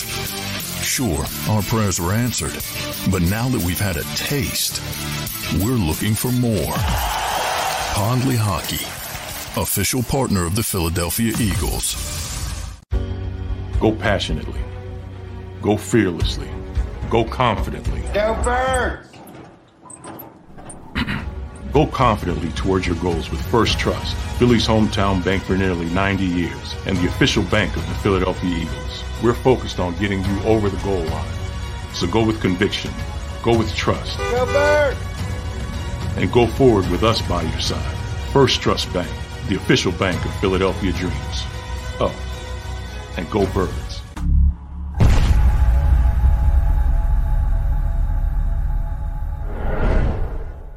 Did you know taxes could be your biggest expense during retirement? Are most of your assets in tax-deferred accounts like IRAs and 401ks? Taxes are historically low today, but we're facing significant headwinds in the future. Do you have a plan? The Thrive Financial team has more than 100 years of experience helping people across the Delaware Valley with forward-looking tax planning. Learn how to shift your money from forever tax to no or low tax accounts. Get your Thrive Retirement Tax Playbook today.